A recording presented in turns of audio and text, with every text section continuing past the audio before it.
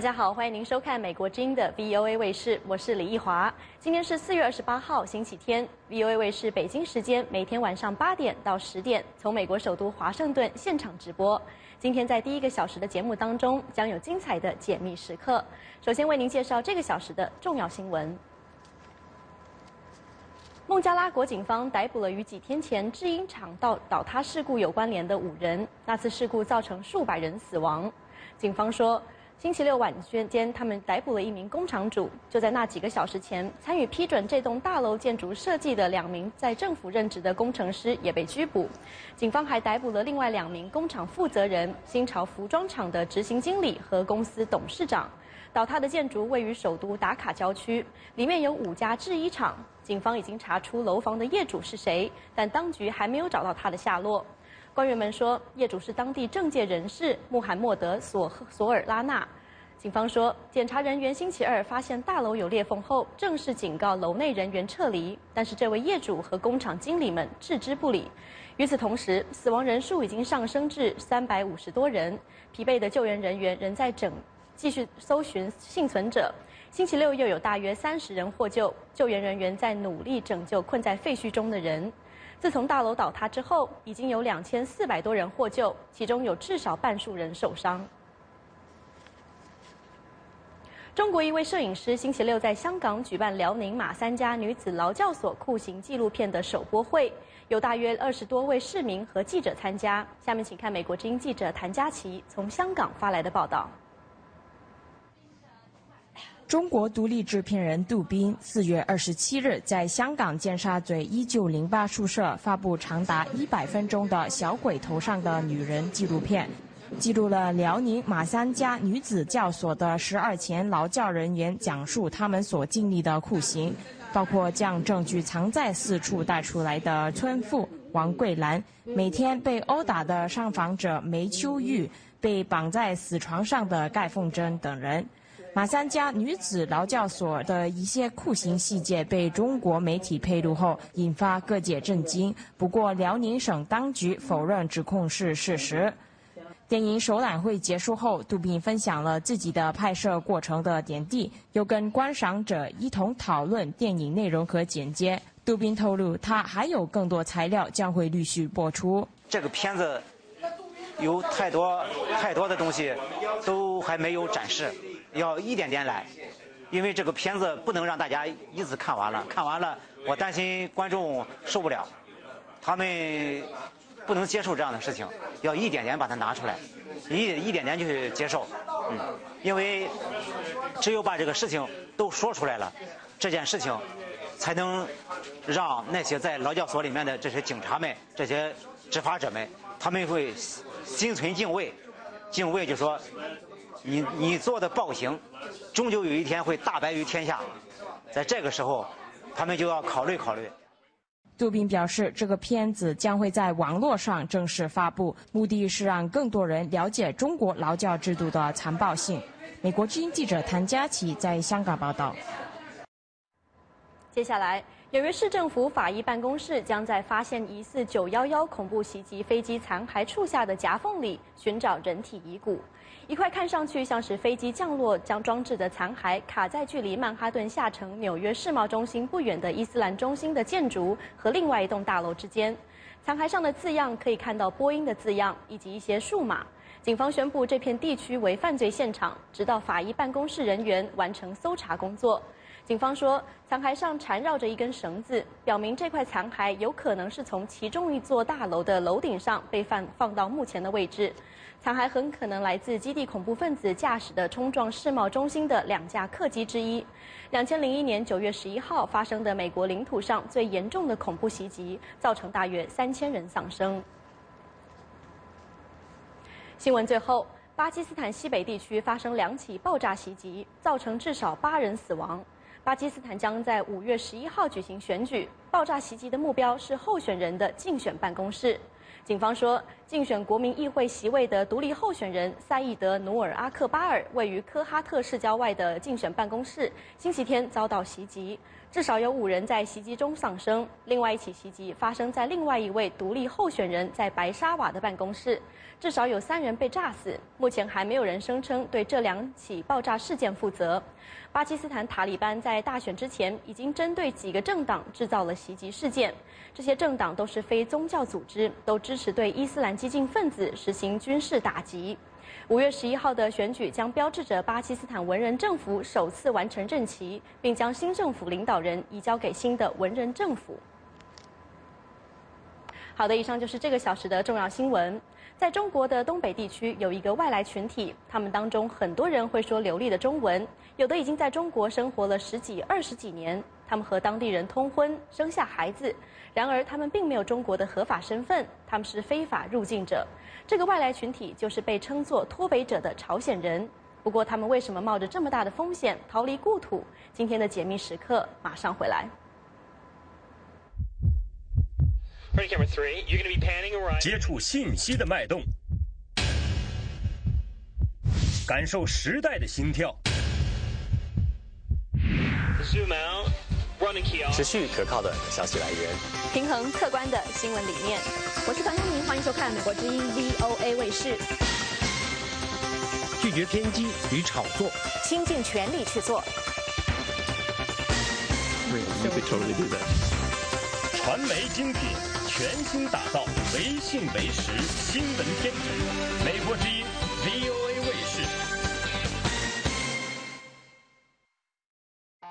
新闻永远滚动，获取美国之音新闻，弹指之间，随手可得。美国之音登场 Google Currents， 在 Google Currents 搜索订阅美国之音，获取美国之音多媒体新闻，不管在线离线，既迅速又方便。现在就在您的智能手机或平板电脑下载 Google Currents 应用程序。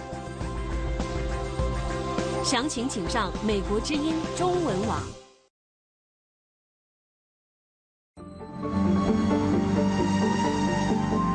观视回避的真相，诠释者禁忌的事实。解密时刻讲述尘封故事，细数人间沧桑，为您还原历史。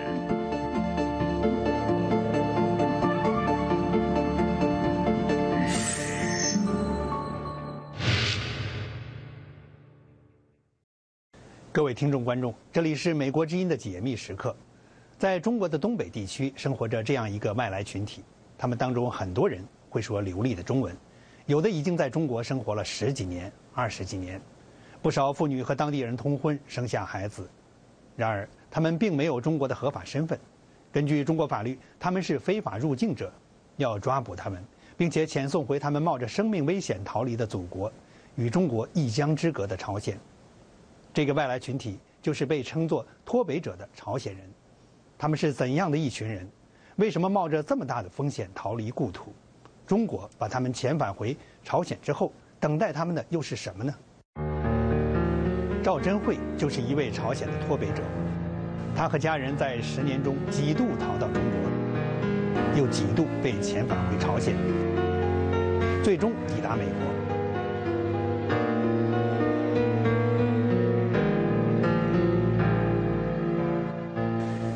这条江叫图们江，江面并不宽阔，飞汛期时水也不深。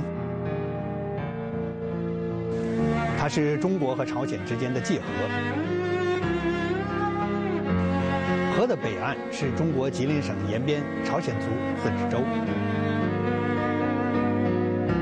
南岸是朝鲜的咸镜北道。1987年，赵珍慧就出生在那里。差不多8岁左右开始，北朝鲜没有食物，开始饿肚子。国家每个月都要发点粮食嘛，可是差不多金日成死了6个月以后吧，开始慢慢就停了。过年呢，或者是金日成、金正日的生日呀，这种时候呢，就来电，然后就可以看电视。然后那个电视也不是自家的，村里有管事儿的那种地方，有一个电视和收音机。所以在那儿可以听。那都能看到什么，听到什么呢？全部都是金日成怎么建立起这个国家，金正日是怎么学习的，所以我们要怎么跟上他，唱歌跳舞都是为了金正日，然后我们死也为他服务什么的。我刚开始上幼儿园的时候，那时候我自己的想法是，金日成爷爷嘛，我们那时候说的金日成是爷爷，金正日是爸爸，伟大的将军是这样讲。然后我就想，我长大了以后，我的梦想也是跳舞或者是唱歌，所以我学好了以后会在他们前面唱歌，为他们高兴，怎么想过这些事儿。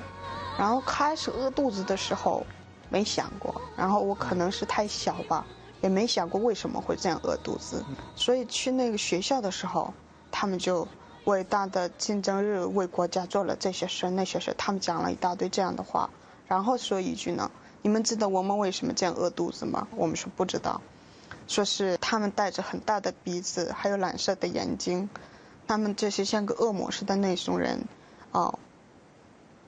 就是威胁我们朝鲜，外国要给我们粮食之类的，这个国家不让给，所以呢，我们朝鲜这么苦，可是我们一定要守住这个朝鲜，因为他们喜欢我们北朝鲜里边有很多的黄金之类的，所以他们为了抢这个要灭我们的国家，可是我们要饿着肚子或者是会饿死也要守好这个国家，什么讲这些。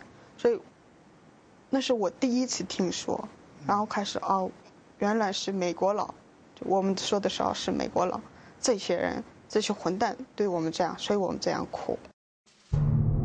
20世纪90年代初，朝鲜开始出现严重粮食短缺。1991年，苏联解体，朝鲜失去了最大的援助国。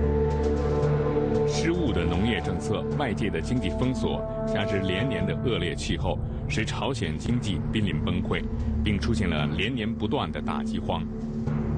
由于朝鲜政府封锁消息，人们无法知道大饥荒确切的死亡人数。然而，从一些研究机构和逃到国外的朝鲜人口中获得的零星信息，外界还是可以窥见这场大饥荒的惨烈程度。黄长业，朝鲜前2号人物，1997年叛逃到韩国。在他的回忆录《我看懂了历史的真谛》中，他引述朝鲜劳动党中央组织部的数据说，95年共饿死50万人，包括5万名党员。今年1996年已经饿死100万人。美国国会众议院国际关系委员会1998年的一份实地考察报告说，从1995年到1998年期间，朝鲜有大约90万到240万人死于食物短缺，可能高达人口总数的1/10。2007年，韩国非政府组织北韩逃北者联合会说，在金氏家族执政的60年间，至少有350万人因为饥饿和与之相关的疾病而死亡。然后我爸爸就想，听说中国有食物，我们可不可以去那边？然后有的时候1个星期、2个星期，妈妈爸爸都不回来。然后一回来呢，他们就背着大米回来，然后带一点油啊什么之类的，好像去了5次吧。然后回来的时候跟我们讲一些中国的故事，开始想过为什么北朝鲜就那么苦，中国就挨着一个河，为什么中国就这么多的食物可以吃？我就想过这个。虽然只是一江之隔，然而跨过这条图们江进入中国，却是一趟亡命之旅。朝鲜政府将脱北视作叛国罪，朝鲜边防军常常对试图过河逃往对岸的人开枪射击。在朝中边界上，脱北者的尸体并不罕见。在朝鲜严苛的政治环境下，任何擅自离境的人，如果被发现，都要作为政治犯送进监狱或者劳改营。即便如此，还是不断有人越境逃往中国。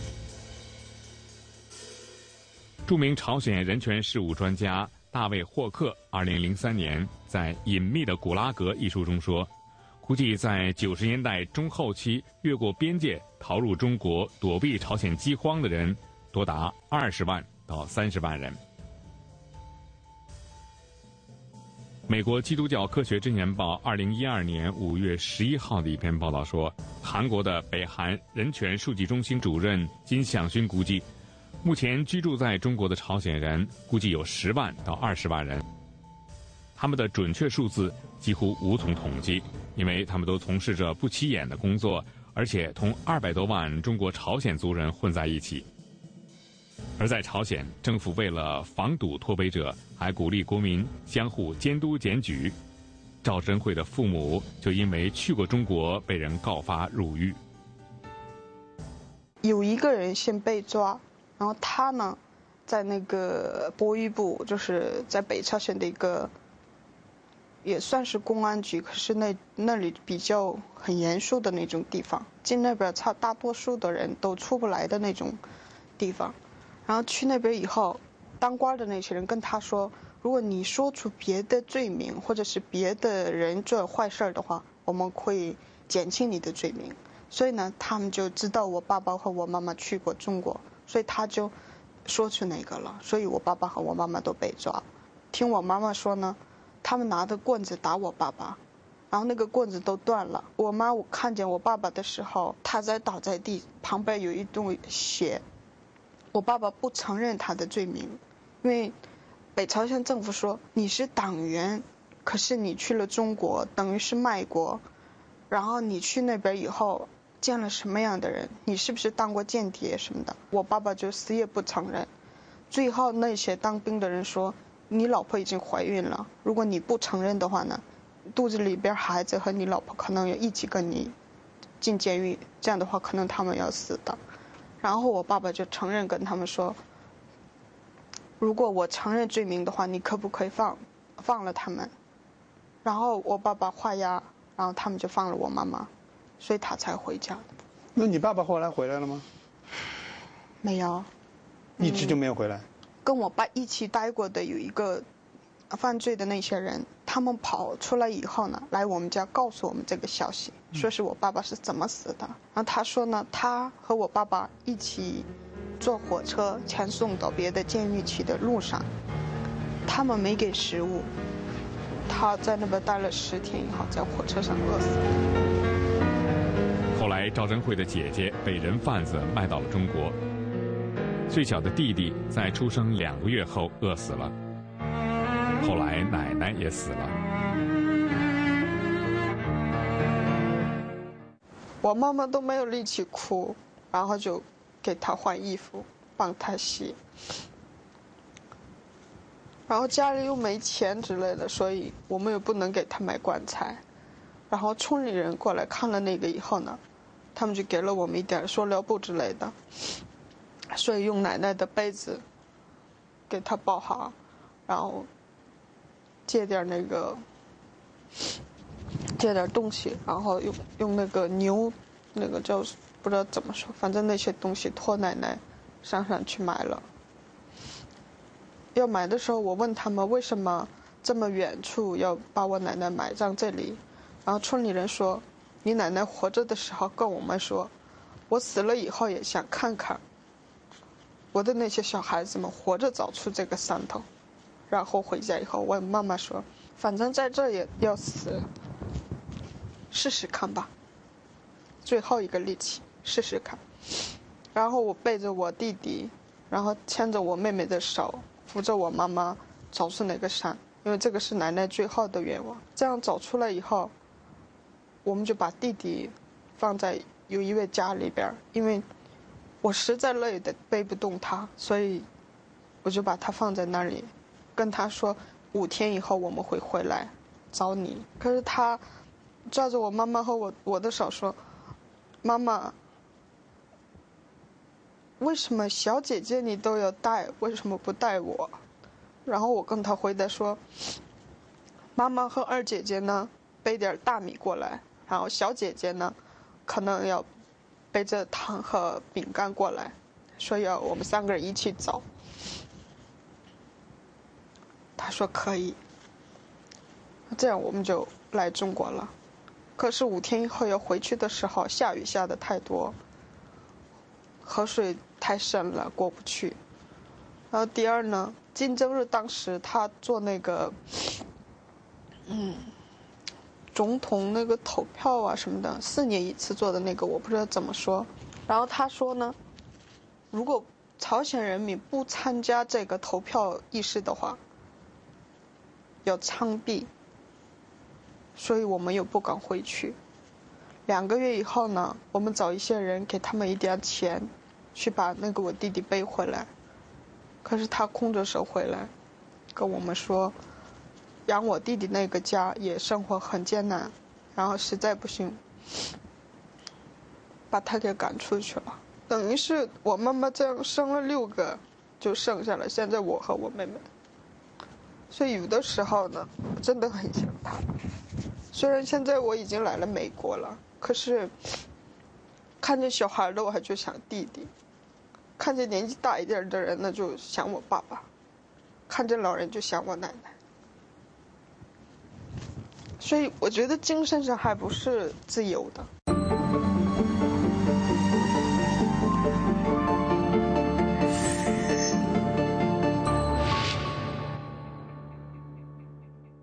你们去中国先到了什么地方呢？在什么地方落脚的呢？我们刚过河以后，那个村里边的名字我已经忘了，可那个属于是河龙县的，吉林省河龙县的。刚过河了以后呢，我们就看见地里边那些土豆啊、苞米啊，然后黄瓜之类的，满地都是。然后我们就觉得很吓人，这怎么能没人去偷呢？因为朝鲜这样的地里边可能很多人要看管这些，可没人看管那个，所以我们实在饿得不行，我们就摘那个苞米，然后扒皮以后就生的就那么吃，然后黄瓜之类的我们也摘着吃，一边吃一边找。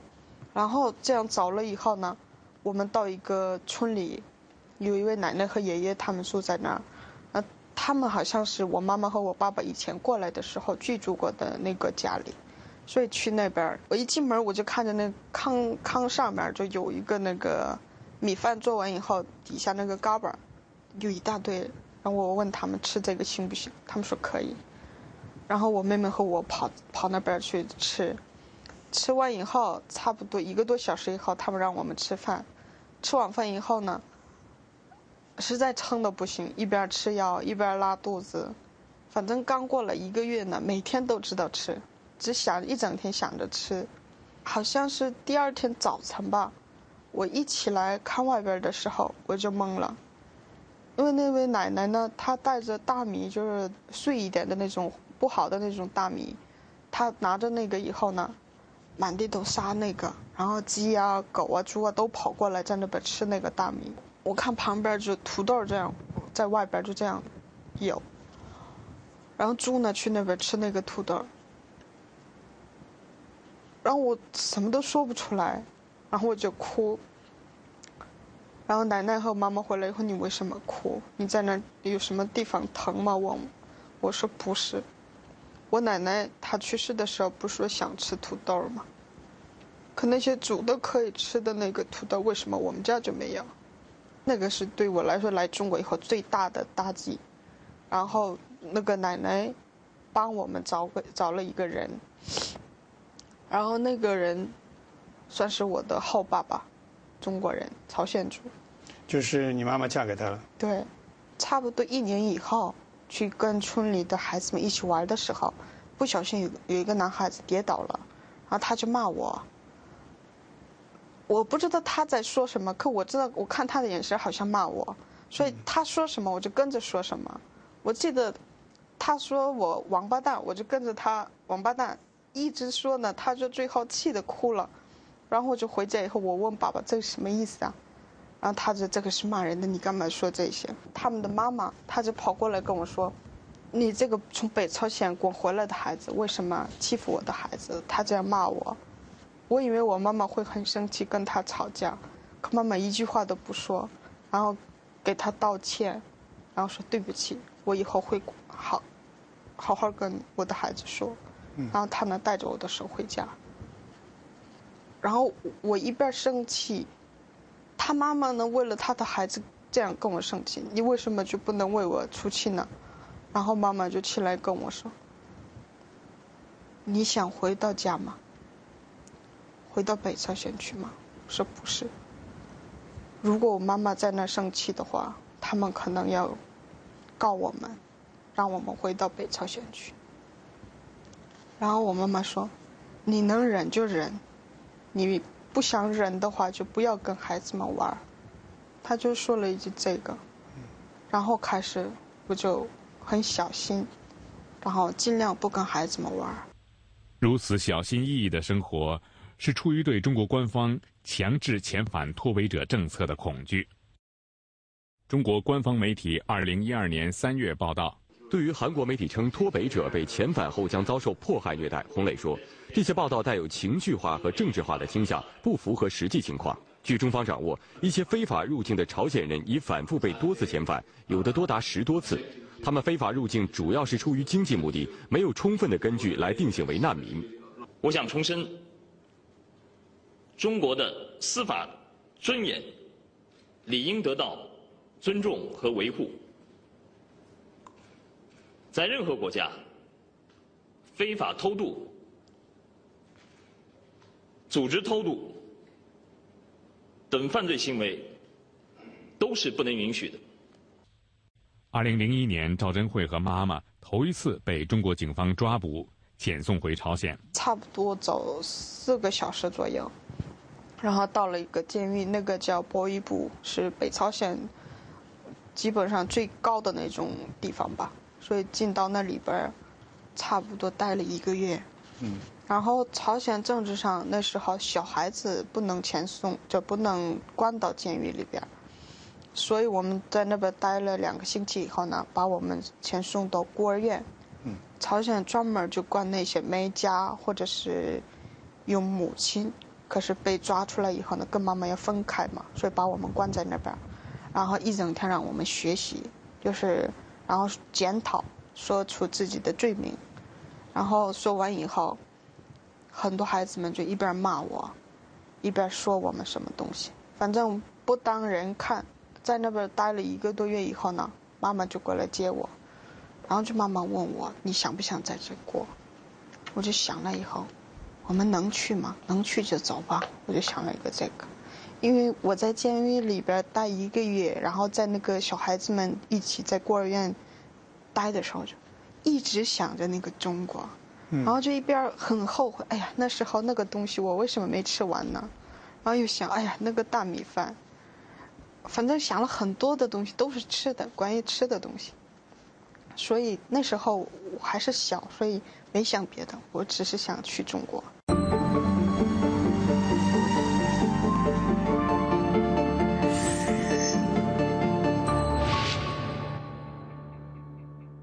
10天以后，我们开始过那个河。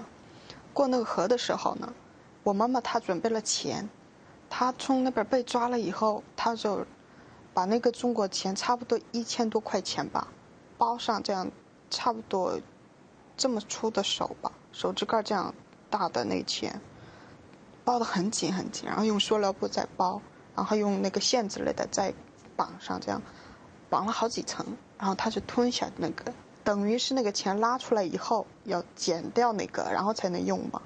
可在那个监狱里边，如果上厕所的话，不能剪那个的，因为厕所上面有一个 camera， 他们在监控那个，所以有一个照相机在监控着。对，所以根本就不行。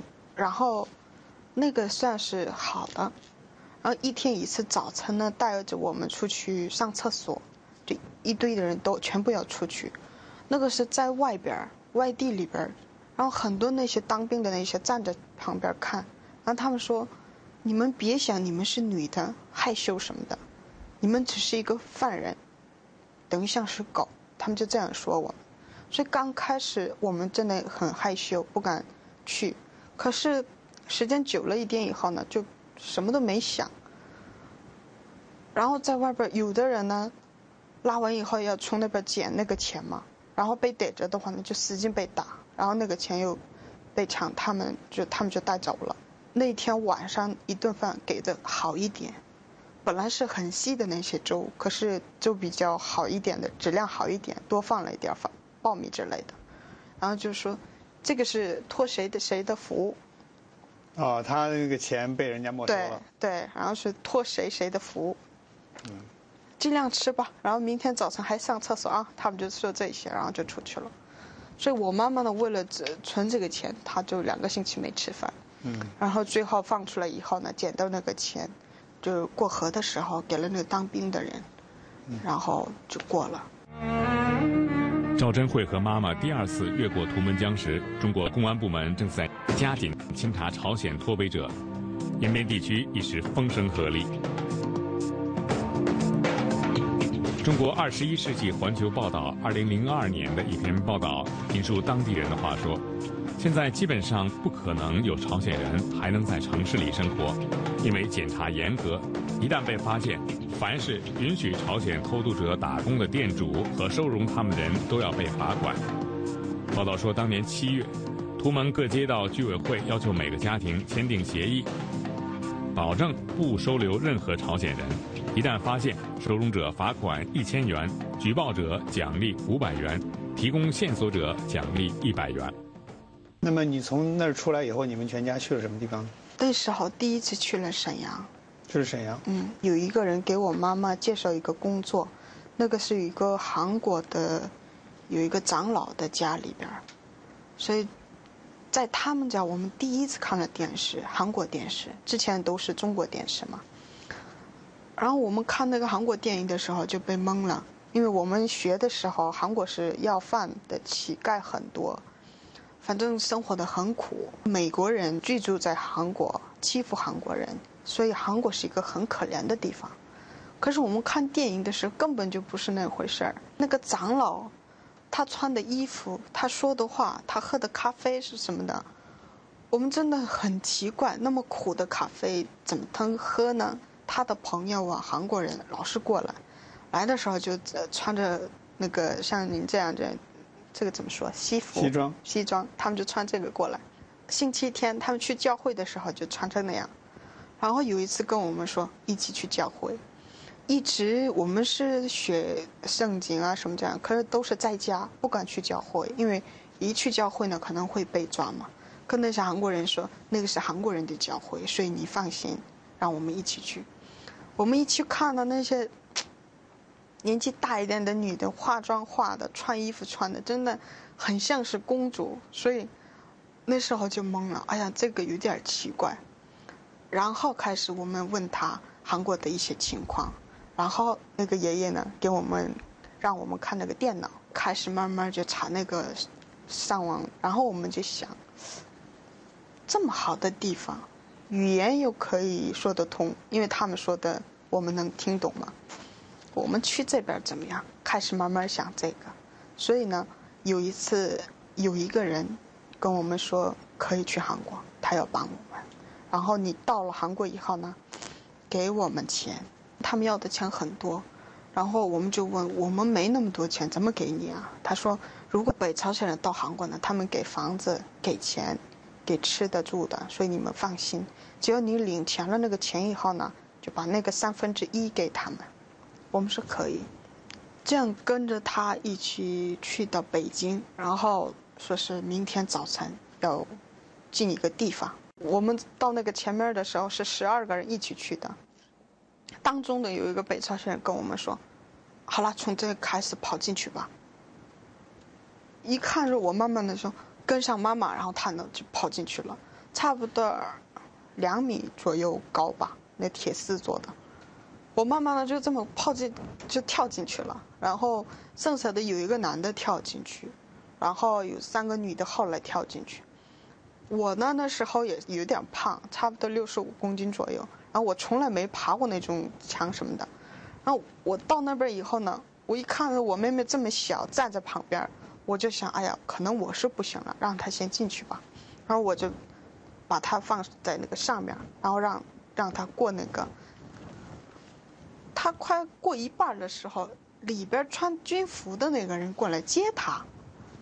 我一看就懵了，这怎么回事啊？说是一定进去的话不会被抓，怎么回事？我就这样想，一看呢，旁边像是很多人，差不多20多个人就往两边就这样追进去，然后我一回头看，有3个人过来要抓我，然后我用那个包打他们。要跑的时候呢，有个人就打我的头这边，然后我就倒下来，实在疼得起不来，腿也不好使，然后这个脖子这边也很疼，抬不起头。你知道你要逃进去的那个地方是个什么地方吗？他们说是大使馆。谁的大使馆？外国的大使馆，没说是哪个国家。好，那你和你妹妹都被抓了，你妈妈进去了吗？进去了。没被抓。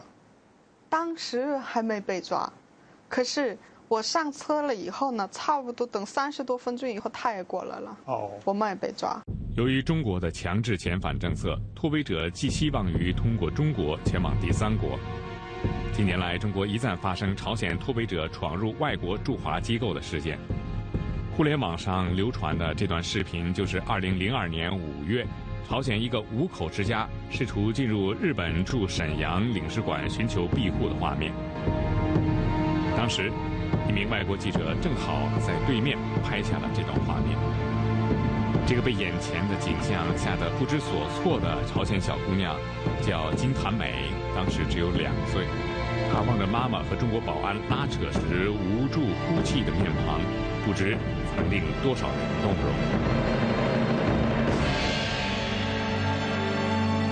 金韩美和家人后来终于成功抵达韩国，然而赵真慧一家那一次却没有那么幸运了。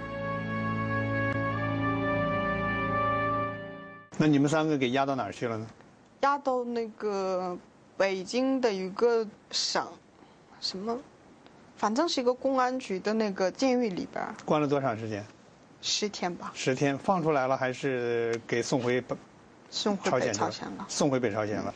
可是我们在火车上找的时候呢，他们说把我们的资料什么的、被抓的那个时间什么，他们都要给北朝鲜，所以我就想了一会儿以后，开始开口跟他们说，如果你们这样把我们送到北朝鲜去的话，我们一家都要死。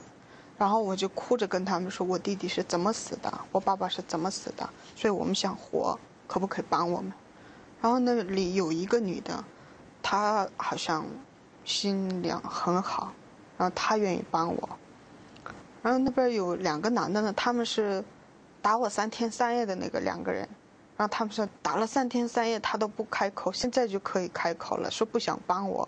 然后这个女人跟他吵架，他是为了活不开口，又不是那个什么的。然后那个女的就硬跟他们撞一下，然后就帮我了。所以把那个我们的 information 那个资料，他都撕了以后呢，开了窗户都飞走了。这样钱送都回去以后，每个月他们都打我妈妈，让我妈妈说实话。可我妈妈说，我那时候不知道那个是大使馆，有人告诉我那里边有我的大女儿，所以我想见我的女儿，所以我进去了。可是被抓了以后呢，我才知道这样，他就死也不承认，然后就被放出来。然后我们再次逃跑。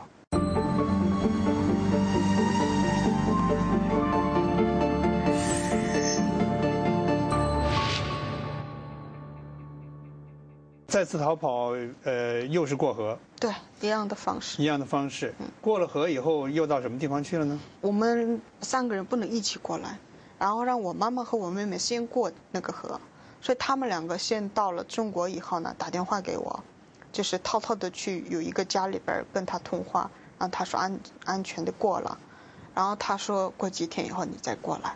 可他半路上我妈妈又被抓了，所以我听说他被抓以后呢，我就自己先来中国，然后找一点钱以后回到北朝鲜以后，想把我妈妈给赎出来。他又被送回去了吗？对。我来中国以后找到我妹妹了，我开始挣钱打工。打工的时候呢，就不小心认出是北朝鲜人了，他们就不给我工钱，然后我又跑到别的地方去，然后开始我就没说出我的身份，在那边工作。觉得他们要快认识我的时候，我就在跑。然后有的时候工作的时候，公安局的人查户口，就是查外地来的那些人，他们就查那个的时候，我就从后门逃跑。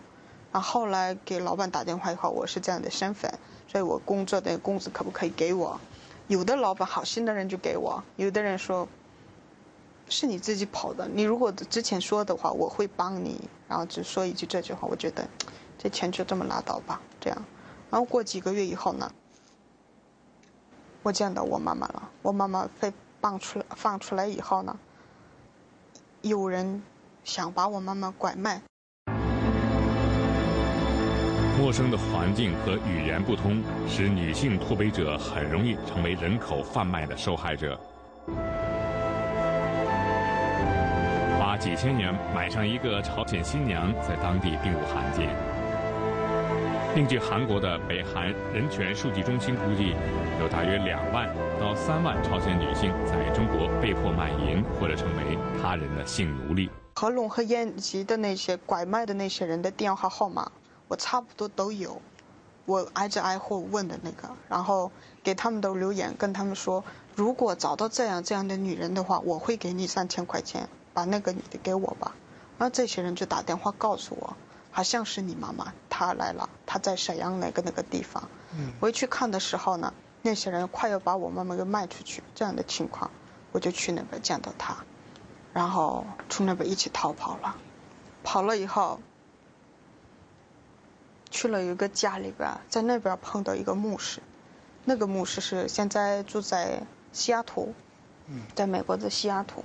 见到这个人以后，这个人开始给我们住的地方、吃的、穿的，反正都给我们。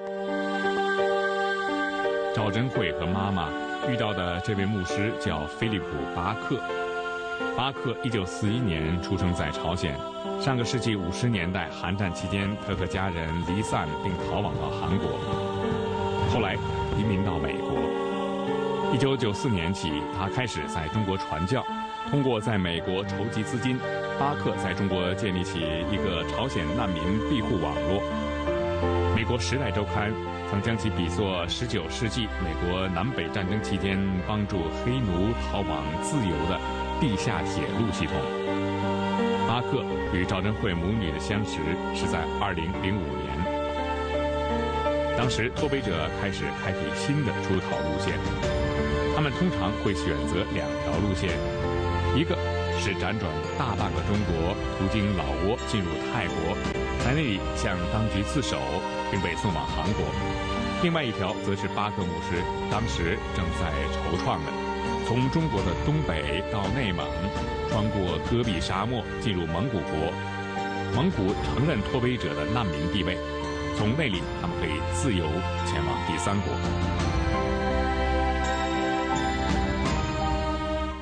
碰见那个牧师以后呢，跟他一起过了6个多月，然后这个牧师呢开始准备钱，就是有一个人要带路的那个人，然后他们呢要价太高了，因为一个人呢中国人民币都7000块钱一个人，所以这个牧师呢他有30多个北朝鲜人要帮助他们，他们都要去韩国，可他呢没那么多钱，所以他呢叹气的跟我说怎么办才能帮助他们。然后我说这样吧，那就我会讲中文，所以找2个聪明的人，先给他们钱让他们找，然后他们在半路上停在哪个车站哪个饭店什么的，把那些名字都给我，地区的地址给我，这样的话我会可能试试看。当时你自己还没有跑出去，你怎么会想起来要帮别人一块跑呢？因为我是从小时候13岁开始，教会的人帮助我了嘛，然后我知道这个牧师，我14岁的时候在合龙县，在有一个信教的那些人帮助我们养我们1年左右的时候，这个人来过我们那个家，然后他给我们钱、食物、租房的费用啊什么，他都帮助过我们，所以我就当时很小，可是我想看他很伟大，我帮别人的话等于是帮助他，就报答他，所以开始想先帮助这些30个人过这个，然后最后我们一家人要过这个。结果这次出逃成功了吗？第一次去的那个人呢，他们就听我的话，按照我的意思走了几公里，转身走几公里就过了那个铁丝，然后打电话给我说过了，然后后批我再让他们去。可这些人去的时候带着一个5岁的孩子，还有一个老人，没走一会儿他们觉得累了，因为沙漠嘛，所以走路很那个什么，然后晚上就很冷，白天呢就很热那样，然后就冷的不行了。然后那天晚上有点刮风，很厉害。然后他们就没走一会儿就开始过那个铁丝，所以那个是那个看管那个边境的那些当兵们，在那边看管的时候有人过来，所以他们就被抓了。他们那个过铁丝网那个地点是不对的。对，要多走一会儿，然后才能过的。可是没走一会儿就那个找那个，所以就被抓了。被抓了以后呢，中国的那个公安局的人就骗他们说，你只要说出你后边的那人物的话呢，我们想让他罚款，然后我们可以放。那他们就信这个话，以后就全部就说出来了。所以，然后那个在5个人当中有1个人是骗钱的，他是受到北朝鲜政府的指使来中国，专门抓这些去往韩国的那些北朝鲜人的，等于是密探了。对，他自己本身想去韩国，在他出发以后呢，给公安局告了后边的后批的那些人，所以后批的人已经被公安局盯上了。可自己想了，自己先跑到韩国，然后后边的人可能要被抓，可他自己不小心在前面被抓，然后后边的人也被抓，所以那个美国牧师和我妈妈都在各地区都被抓。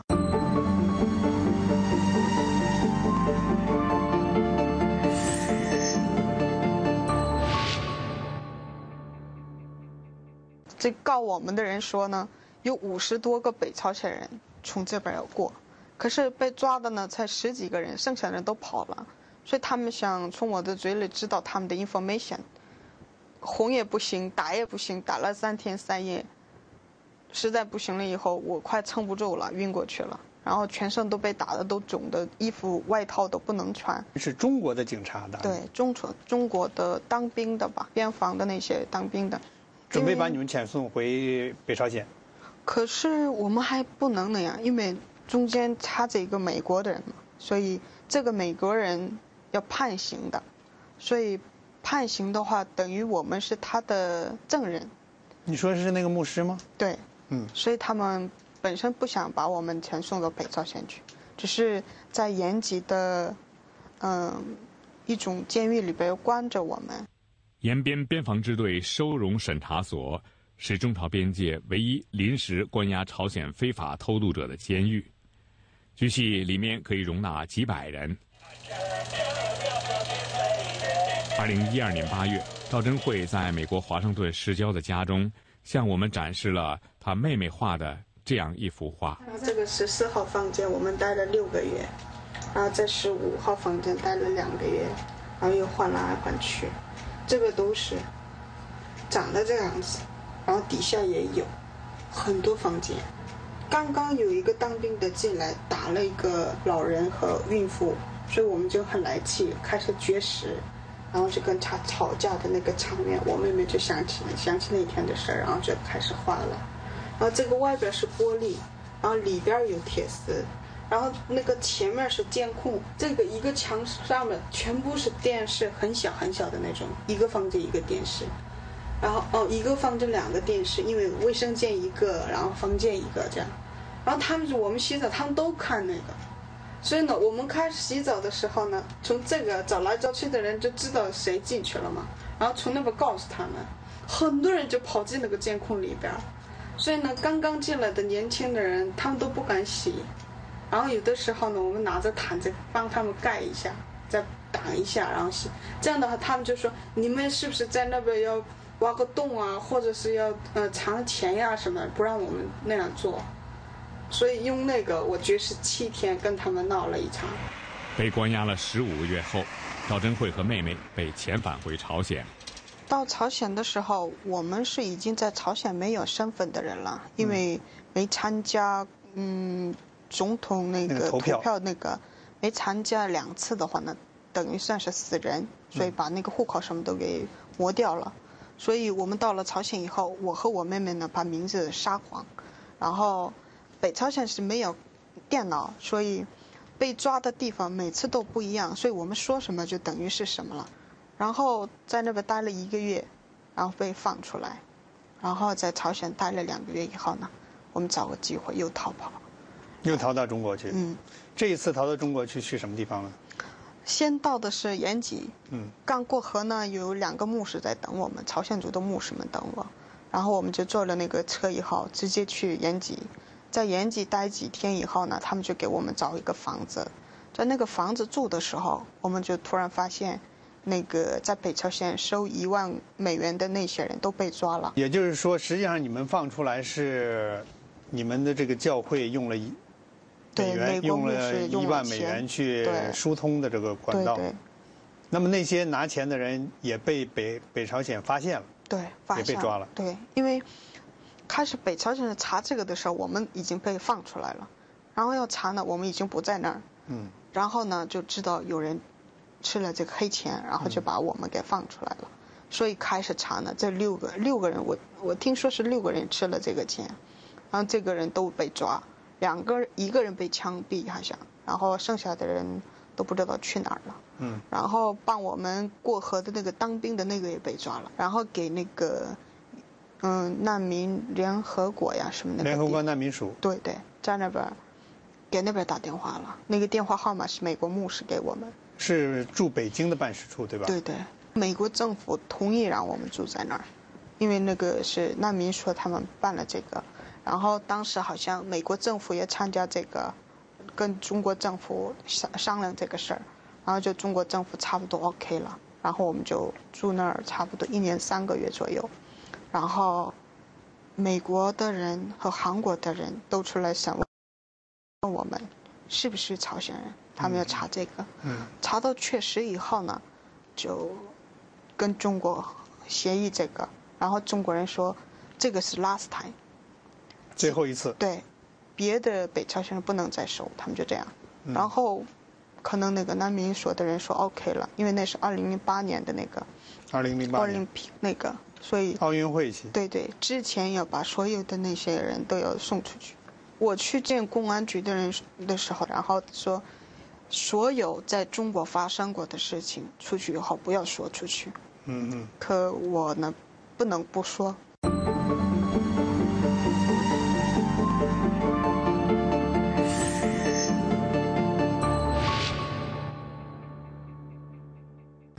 你认为多数的这个你的同胞朝鲜人逃出这个国家是为了什么？96年开始是饿肚子，想填饱肚子才跑出来。来过中国以后呢，看见中国的生活以后呢，被抓回去以后忘不了中国的生活，所以他们跑回来。然后女人来说呢，她们已经在这边生了孩子，有家庭了，所以他们还来。然后的人是为了自由，在朝鲜和中国他们知道自由是什么了，为了自由他们才跑。现在的这个朝鲜的这个状况，经济状况、生活状况，会比以前更差吗？我被抓4次了嘛，每次去的时候都差不多，地方一点都没变，都快10年了，一点都没变，市场啊什么都差不多，生活苦的人还是那么苦。当时我第一次跑中国的时候，50多岁的人现在都已经死了，30多岁的人已经老了，他们还在活，所以很多人愿意跑到中国过来，或者帮忙，让中国人帮他们。可是已经10年了，中国人也已经累了，所以边境的那些险族们，他们已经没有能力帮他们，中国人已经不让他们进门，然后就说敲门的话，你要是进来或者敲门的话，我要告你，这样，所以很多人都不敢过来。在中国的时候，你见到了很多人，有一些人可能对你们很不好，有一些人可能帮过你们。总的来说，你对中国人怎么看？坏人比较多吧，对我来说。可是如果没有那些好心人的话，我不会活到现在，因为有好人保护我，然后有坏人又告我们，所以我们被抓，这样的苦，受到这样的苦。可是我们每次被放出来以后，去过一家，进过门，敲过门的时候，他们都对我们很好，给我们吃的，给我们穿的，然后生病的话，他们就帮我们买药。在中国种地的人要攒钱的话不容易嘛，可他们还是为我们出那个钱，帮助我们坐车跑到北京去、沈阳去，在路上全部都是中国人帮忙的。中国人是很好，我喜欢他们，可是政府的政治我就不喜欢，因为我本身被抓4次，我就通过这个节目，更多的中国人了解北朝鲜人的背景，然后如果中国政府听到我的话以后呢，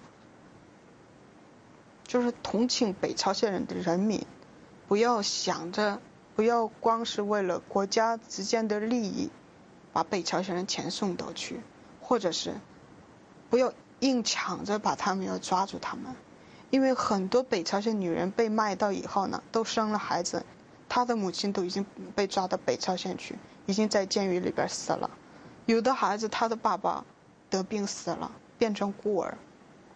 所以我觉得这个北朝鲜和中国人当中已经不是那种很小的问题，所以我觉得中国政府重新考虑这个问题，为了好的方向想，不要国家的利益就一定要抓他们遣送到回去。如果北朝鲜政府改一下他们的想法，抓住我们以后呢，不会杀了我们，或者不会枪毙，或者不会关到监狱里边，这样的情况下中国遣送回去都没有关系。可是我们是为了想活才活来这边，我不知道政治是什么，可是为了想活命逃出来的这些人，再把他们抓住以后遣送回去，这个等于是杀人，有人在掉进水里的时候用脚踩的一样。所以我觉得中国政府能不能宽一些这些人，宽待一些他们，我就想求着他们这个。联合国人权理事会2012年的报告显示，仍然有数百万计的朝鲜人食不果腹，脱北者的人数还在不断上升。与此同时，中国遣返越境朝鲜人的行动从来没有停止过。韩国在线媒体《每日北韩》在朝鲜的一位通讯员说：“这里所有的人都想逃跑，唯一让我们望而却步的是中国当局的强硬。”我是李素，我们下次节目再见。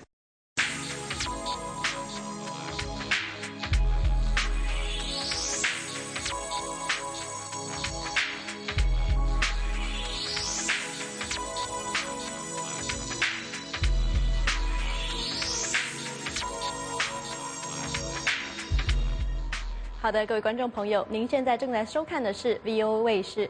中国时间每个星期天晚上9点钟 ，VOA 卫视都会播出海峡论坛节目。现在我们请海峡论坛主持人樊东宁介绍今天讨论的话题和来宾。东宁，好的，谢谢一华。这个周末是两岸关系史上一个非常重要的里程碑——孤汪会谈20周年。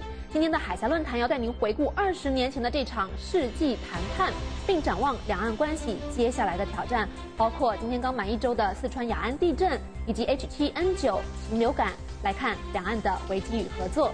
今晚海峡论坛邀请美金华人活动中心的董事长蔡德良先生，以及台湾文化大学中山研究所的蔡伟教授，围绕这些话题和听众观众朋友们进行交流。中国大陆的听众观众稍后可以拨打美国之音的热线电话400-120-0551，向两位来宾提问或者发表您的个人观点来参与讨论。好的，一华，休息一下，马上回来。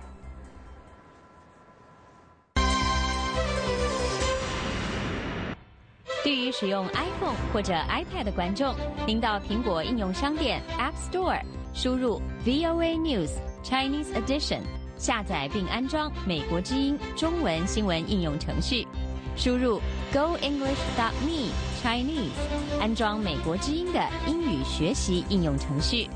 如果您使用安卓操作系统的设备，请到 Google Play 输入 VOA News Chinese Edition， 就能找到美国之音中文新闻的应用程序，输入 goenglish.me Chinese， 就能找到美国之音英语教学应用程序。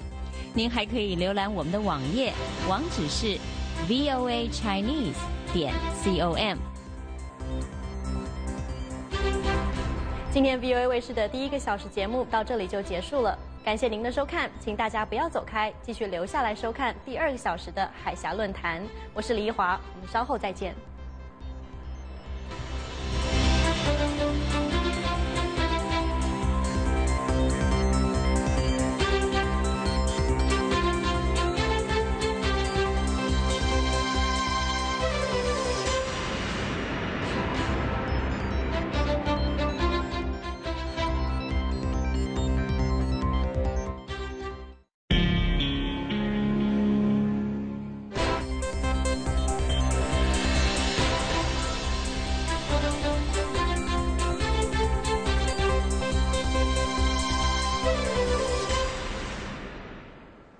大家好，欢迎收看美国之音4月28号星期天的 VOA 卫视，我是樊东宁。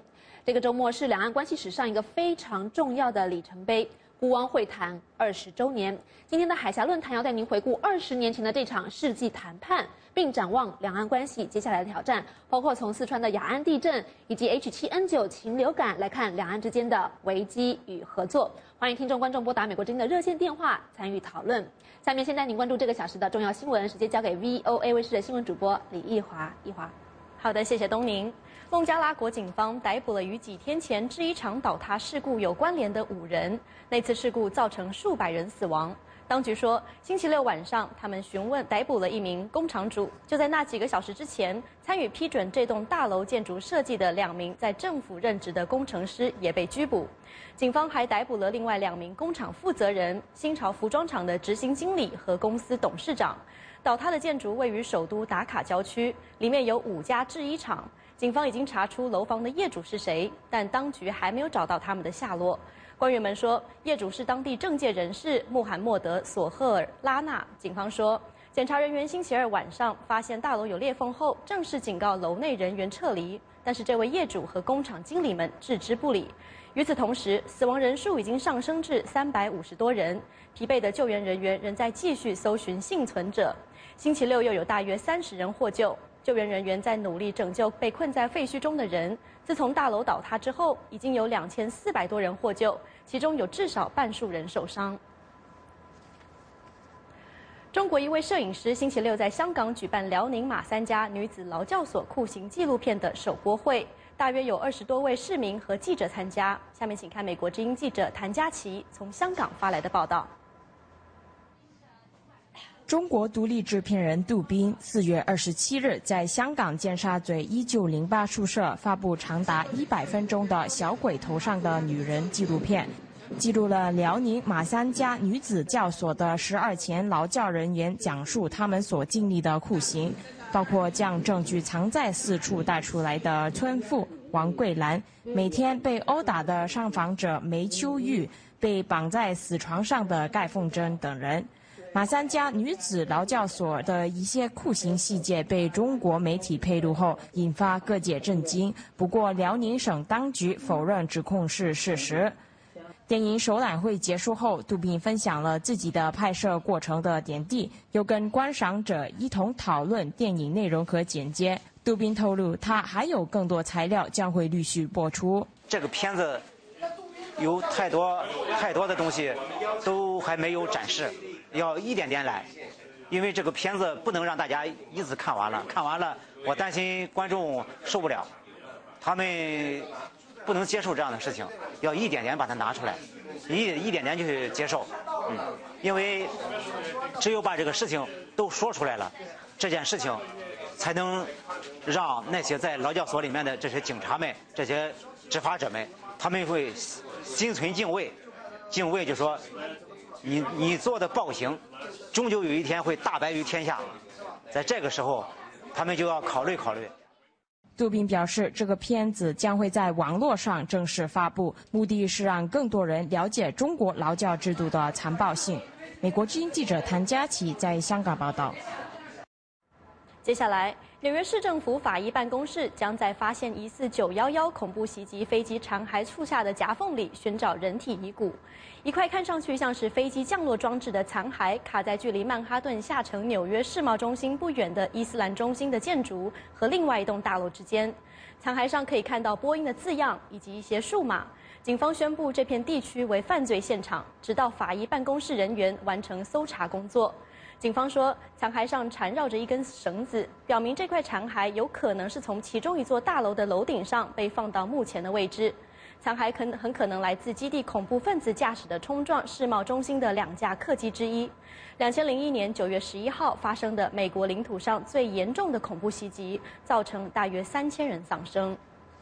好的，以上就是这个小时的重要新闻。接下来，请您继续收看由樊东宁主持的海峡论坛。H7N9 疫情延烧，是否冲击两岸交流？孤汪会谈20载，其人已远，挑战仍在。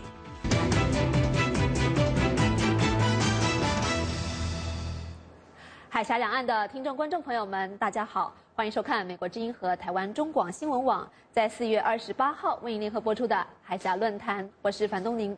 今天海峡论坛上半场邀请华盛顿和台北的2位来宾，从四川的雅安地震届满1周，以及 H7N9 禽流感的疫情扩大，来看两岸之间的危机与合作。那么下半场呢，我们要带您回顾两岸关系史上一个非常重要的里程碑。孤汪会谈20周年，今晚和我一块主持讨论的是台湾中广新闻网的主持人叶博弈。博弈你好，东宁你好，以及海峡两岸的听众观众朋友们，大家晚安。我是中广新闻网的叶博弈，和东宁联合主持今晚的海峡论坛节目。那么今晚的主题呢，我们将着重在两岸的交流将如何的深化，同时继续的开展下去。那么也要谈谈这个两岸交流的里程碑，也就是孤汪会谈。那么今天在台北呢，我们所请到的来宾呢是两岸问题的专家，文化大学的中山学术研究所的蔡教授到节目当中。蔡教授您好。博弈您好，东宁好，美国的嘉宾好。感谢蔡教授今天到海峡论坛的节目当中。那么继续请东宁为我们介绍在华府参与今晚节目的来宾。好的，谢谢博弈，也非常欢迎蔡伟教授再次来到海峡论坛。而在华盛顿美国之音的演播室里，我们今天为您邀请到的来宾是经常往来北京、台北与华盛顿3地美华协会大华府分会的副会长、美京华人活动中心的董事长蔡德良先生。蔡德良先生，欢迎您。主持人、各位观众，大家好。好的，在节目进行当中，海峡两岸的听众、观众朋友可以直接拨打美国之音的热线电话，向两位来宾提问，或者是发表您的个人观点。中国大陆的听众观众请拨400-120-0551，在台湾的听众观众请拨00801-148-940。好的，下面我们就正式进入今天上半场的现场讨论。我想先请教在华盛顿现场的蔡德良先生。台湾发现了第一位 H7N9 禽流感的确诊病患啊，他是现年53岁，经常往来江苏跟台湾之间的一位台商。那么目前陆委会已经发布了黄色警戒了。我想请教您的是，您认为这次的疫情是不是也会冲击到台湾，还有两岸之间的旅游是不是也会亮起红灯呢？现在看起来哈，这个情况好像渐渐这个严重起来啊，那就看它的速度。但是我好像从目前的这个医学专家的角度来看，好像这个目前还是会继续扩散，所以真的继续扩散呢，为了大家的安全起见呢，为了这个卫生安全起见，我想一定会影响到的，一定会。现在只是说大家因为这个经济利益太大了哈，所以大家还是暂时在等，希望不要再扩大。但我们想着很可能是会扩大，但是这也很好的就是让两岸的政府跟卫生单位能够充分的合作，来把这个事情解决掉。好的，谢谢蔡大哥。那么也请教在台北的蔡教授。当然，除了这个禽流感之外呢，最近两岸同胞们关心的就是四川雅安的地震了。当然，今天刚好也是届满1周。那么过去1个星期来呢，台湾的民众不断的是表达慰问跟捐款啊。不过同时我们也注意到一个现象，就是香港的民众因为担心他们的捐款可能会被中国的官员又被贪污啊，所以这次很保留，比5年前的汶川地震时要少了很多。我想请教您的是，您在台北的观察啊，您认为这一次的雅安地震是像北京所称的是又再一次的凝聚了两岸之间的同胞的感情呢，还说台湾也像香港一样出现了所谓的信心危机？蔡教授，看你从什么角度来看。我们看到了一部分的台湾的媒体就报道香港的问题，报道中国大陆贪腐的问题，报道这个民众捐款的意愿似乎不是那么的高哈。甚至于转载大陆民众不愿意捐款给红十字会这些讯息了哈，这些东西都存在的。那大陆的官员的贪腐问题，我想这个举世皆知哈，当然有很多检讨的地方，但是这个事情就看你从什么角度来处理。你如果要把这个特案变成通案，或者把这种个别的现象认为是一个普遍的现象，当然中国大陆贪腐这个非常严重，大家都知道的哈。但是你是要把它过度的夸大到失去比例，当然也可以这个样做，对不对？但是你如果从人道关怀的角度来说哈，当然我们希望大家的捐款能够被妥善的使用，不会流到不正当的人的口袋里面去，或者是被误用，或者是没有使用，这个都不是一个好事情。但是就像我刚刚前面讲的，你看包括香港就有一些人就特别，或者有些媒体了哈。当然你要看这个媒体，你当然可以知道它有一些特定的价值观念，一些政治倾向了哈。这个我们也可以理解，但是我觉得我们从人道关怀的角度出发，那从两岸同胞情怀的角度出发哈，其实我觉得当然大家希望，就像我前面讲的，自己的这个捐款得到妥善的运用哈，但是我相信很多朋友应该了解哈。就是有些事情，就是你捐款的那一刹那，其实你是出自于爱心，出自于善意哈。那事后当然万一有可能你的善意，你的这种这个美意啦哈，被人家误用了，这种可能性不能说是不存在的哈，不能说是没有的，但是。你如果捐款的时候，你觉得是出自于同胞的情怀，这种关心哈，人道的考量哈，我觉得当然我们可以要求啦哈，可以督促那希望那些口碑比较好的，比如说台湾的这个慈济功德会啊，他们这方面做的是不错，不只是这个这个是民间的 NGO 哈，这种宗教团体哈，甚至于你如果要讲的话，我觉得台湾同胞过去一阵子也有人在批评台湾的红十字会似乎没有把这个钱妥善的运用哈，所以就我是觉得是不是要夸大其中的问题，或者是要特别凸显其中的这些困扰哈，这个看角度的问题了。好的，非常谢谢蔡伟教授的分析。那么我经常说危机就是转机哦，那么这一次的禽流感和四川地震引发的新型危机，是否也能够成为两岸开展合作，或者说解决弊端、加强监督的一个契机呢？接下来我们就把时间交给台北的主持人叶博弈，请他继续和两位来宾进行交流。博弈。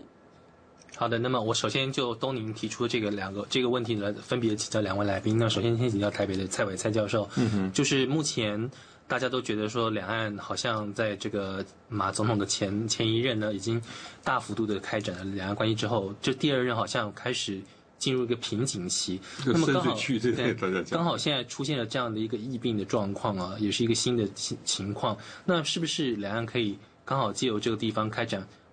先把政治问题抛在一边，然后开展一种卫生方面的或者是民间的另外一股的这种合作的管道跟力量。事实上跟我们今天的主题的第二个部分哈，在某种程度上也是契合在一起的哈。我们今天已经开了一整天的会，前2天我们已经在做了很多的工作哈。你刚才特别提到这个禽流感的问题。这个两岸是不是可以进一步的加强合作？事实上，除了这个事情之外，如果大家记忆还好的话，就前一阵子台湾也发生这个高铁恐怖，我们不用恐怖这个字眼了哈，炸弹客，对不对？那2天之内，中国大陆就帮我们把人抓到了，就把人送回来了。除了这个环保的问题，这个医疗的问题打击犯罪的问题，其实双方面可以合作的问题太多了，就看你怎么样去想我觉得这些事情，刚才东林和博弈都讲得很好哈，危机就是转机，那事实上可以深化广化我们合作的范围。那不只是经济的，那政治的当然是有一定程度的困难度了哈。但是我刚才讲到了这些东西都可以有合作的空间。那我要强调的就是，只要有意愿，因为现在我们发现了哈，就是我们开会也谈到了，就是有没有诚意。你有诚意的话，就会增加互信；你有互信，那就可以解决很多的问题。你如果没有诚意、没有意愿，你可以找出各式各样的理由。那打击犯罪也可以不做，你这个禽流感也可以不处理。那你还有其他的包括环境保护啊。当然，禽流感这属于环境保护的一个范畴了哈。我们讲非传统安全这些东西哈，包括酸雨，包括沙尘暴哈，包括甚至我们台湾最近在炒的这个核适公投的这个问题啊，那这个核子废料啊这些东西能源的互相合作，这个其实可以合作的地方太多了。那现在就是有没有意愿？你有意愿，你就会找出方法，想办法来解决问题。你如果没有意愿哈，那什么都白搭。是。好的，谢谢蔡伟蔡教授。那么回到华府，我们请教蔡德良会长，就是刚刚蔡教授也提到，其实我们有很多的这个合作的两岸有很多合作的方面，其实可以尽快的来开展。像是刚刚蔡教授也提到，这个炸弹客很快的从大陆就把它送回台湾来了，还有这个H7N9的病毒株呢，大陆也送到台湾来了。那么台湾也可以尽快的制成这个疫苗了。那么像类似于这样子的这种合作，是不是其实比两岸一直在僵持着这种政治，是不是要继续开始要进行对话，其实来的更重要也更有意义？您的看法？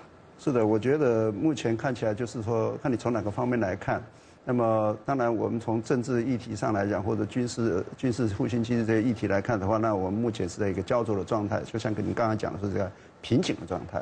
但从刚才蔡教授讲的几件事情来讲，譬如说高铁炸弹客啊，这个 H7N9 这个疫情的问题啊，或者是这个各种天灾的问题来讲，你比较几年前跟现在来讲就差很多了。比如说台湾88水灾的时候，跟这一次这个所谓的这个雅安地震的情况来讲的话，那么两岸的合作情况就有差别了。那么就是你可以看得出来，各种不同的两岸之间发生的事情的时候，实际上在对这个合作的机制是一个考验。那这个考验呢，事实上是一个进步的、成长的，让建立信心、建立合作的关系的。那么这个整个来看呢，对我们来讲，将来的这个所谓进一步的在政治上或什么地方有个谈判的话呢，是有帮助的，是有帮助的。所以长期来看的话，两岸这些事情的发生呢，当然是很不幸的，但是事实上来讲，是对两岸的这个政府也好、民间也好的信心的建立跟这个诚意的建立是有很大很大的帮助的。所以我们觉得这都是很好的往好的方向在发展。好的，谢谢两位来宾的这个分析。那么继续，我们邀请听众、观众朋友们参与我们豆宁。好的，这是美国之音和台湾中广新闻网联合播出的海峡论坛，由我樊东宁在华盛顿和在台北的叶博义先生为您共同主持。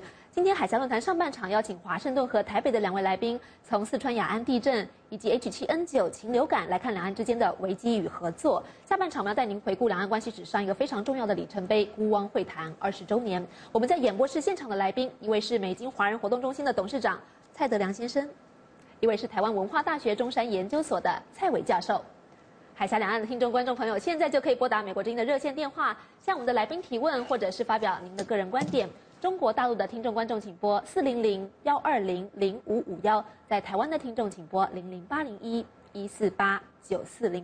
好的，我们首先接近台湾的听众，先请桃园的陈先生发表您的观点。桃园的陈先生您好。有些事情中国大陆靠自己我们先回顾一下这个区域的地震大约9年前到10年前印尼的7大地震，然后跟着是伊朗的70多次大地震，然后我听到的新闻是这个样子以四川为主一个向南，一个向西大致上的情况是一次向南，一次向西，给我一个感觉好像是正在发展一个地震我给那个名字叫做环喜马拉雅山看样子像这块区域有一点要断掉的味道那日本的大地震在9级地震前就发生了一次7级的地震这个正在酝酿中的地震。好的，谢谢桃园的陈先生，他的讯号非常的不清楚，我希望两位来宾有听清楚他的评论或他的问题好的，下一位是辽宁的王先生，王先生您好，请讲。你好，首先呢说，喂，请继续说，王先生。首先来说，不论是四川地震，禽流感，来说对我们13亿或968公里的大国来说不算是问题。首先来说，每个省拿出一部分资金，很快就解决。我刚刚至于禽流感问题，我那有不出现任何什么大不了的事。首先来说，过几个月我想会解决完了。首先我想回应一下两岸交流20年来的问题。我首先认为90年代台湾误判形势，认为依靠经济还可以跟大陆跟我们对抗下去。现在台湾对自己极不自信，对未来充满恐惧。首先呢，我认为台湾目前还在误判当中。历史和未来不会同情弱者，也不会同情误判者。好的，谢谢辽宁的王先生。因为我们今天讨论的话题很紧凑，尽量的稍微简短发言一些。那么台中的姚先生是下一位，姚先生您好，请简短发言。没有了，向大家问候。最重要的，简单的说这个最重要的一点就是这个 H5N1，然后现在目前是 H7N9，然后我是想假如像类似的状况因为下一次发生的是应该是H9N11，那两岸更需要合作那至于下半场的这个20年的这个纪念日，我是讲啊，我们海峡两岸啊都是一家人啊，都是中华文化里面啊这个的传承的人，要继往开来，然后大家啊要舍弃，然后把这个亚方的这个地震啊，有很多可以这个合作的方面，好的，例如地理啊、地震啊。然后这个水土保持啊，这些都是可以合作的，很多合作的空间，明白您的意思。谢谢台中的姚先生，下一位是湖南的王先生，王先生请讲。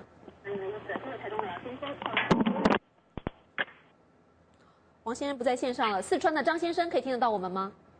张先生请说。你好。我想说一下，就是现在，中国这边和台湾，我想应该是。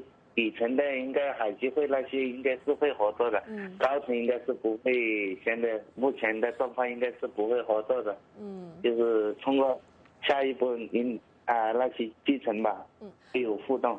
那么四川张先生，因为您在四川啊，这雅安地震可能离你也比较近，您认为香港同胞或是台湾同胞捐的善款，你有没有信心四川的省政府能够好好的利用来协助救灾呢？张先生。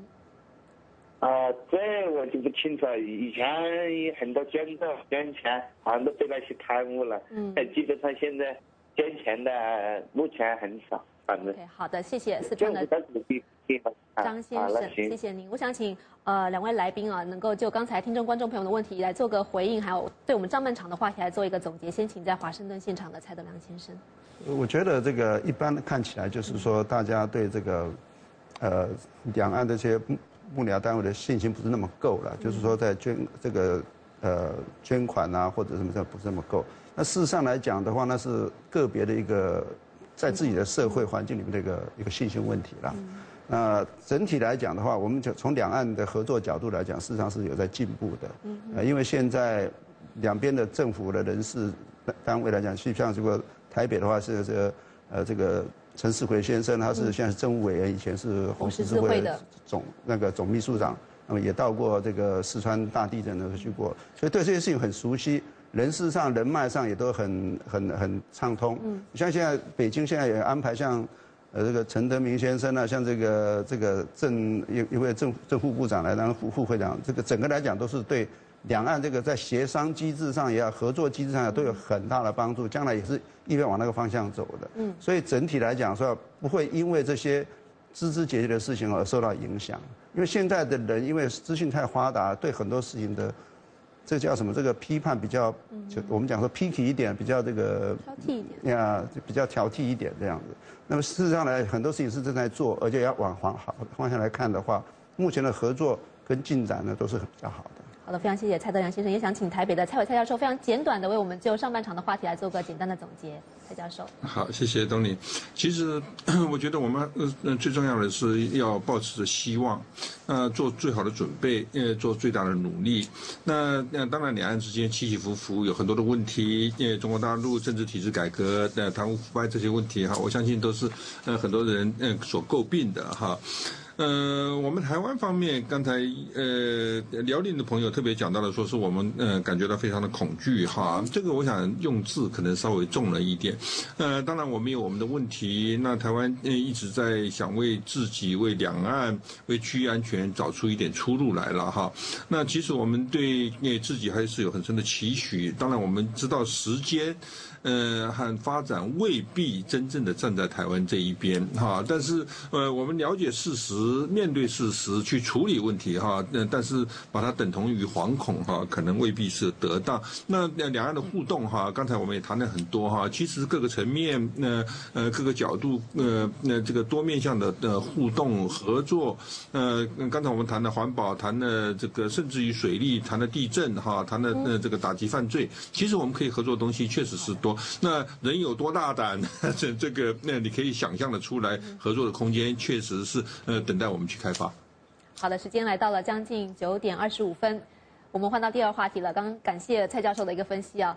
我们知道，1993年4月27号到30号，大陆海协会会长汪道涵和台湾海基会董事长辜振甫在新加坡举行第一次孤汪会谈，那么大陆称汪孤会谈，这是海峡两岸高层在长期隔绝之后的首度正式接触，是两岸走向和解的历史性突破，也是两岸关系发展的一个重要的里程碑。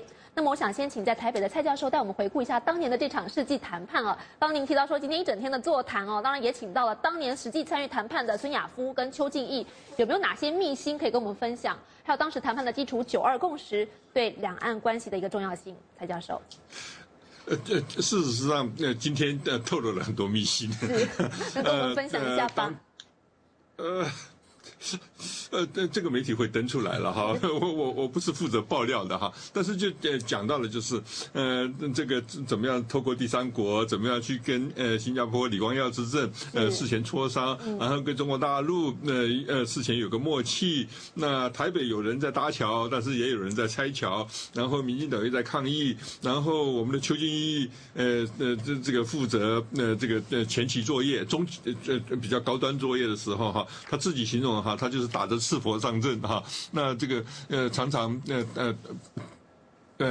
在前面谈判的人谈得很好了啊，结果后面突然之间已经谈好了，后来台北突然来了训令，说是这个要改哈，然后设下了连环套啊，这个计中计，然后逼着中国大陆在某些方面做让步哈。今天在开会的时候，大家笑成一团，听起来非常精彩，确实是有很。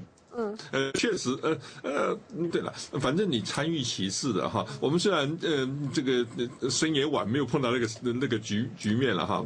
那个时候职务也不牵涉到这个层次的问题，但是每个人都知道很多东西，所以我常常讲哈，就是眼见都不为凭，何况你只是看媒体报道哈，听人家讲哈，这个其实是跟实际上可能是有一段距离。那当事者他所记忆中的情况是这个样子。好，那讲起来，孤汪会谈哈，那当然对两岸关系是一个历史性的转折哈，有很大的政治意涵。虽然当时把它界定成为功能性的、事务性的、经济性的哈，但是毕竟是两岸官方所授权的白手套，第一次在这个第三国哈，新加坡，那李执政帮了很大的忙了哈，正式的接触，那将来在历史上当然都会记载这一段过程。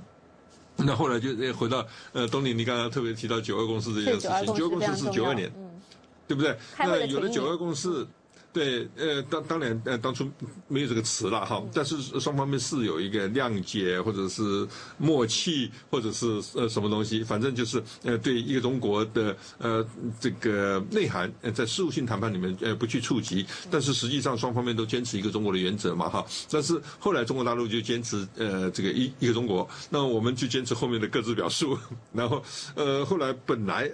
其实参与其事的一个非常重要的人，他有一次亲口跟我讲，我不是爆料了，他亲口跟我讲，其实当初他们没有警觉到这其中会出现问题。那个时候本来想的就是两岸共表一中，或者是一中不表，结果后来变成一中各表，就表成了2个中国，所以这个是后来的后话了哈。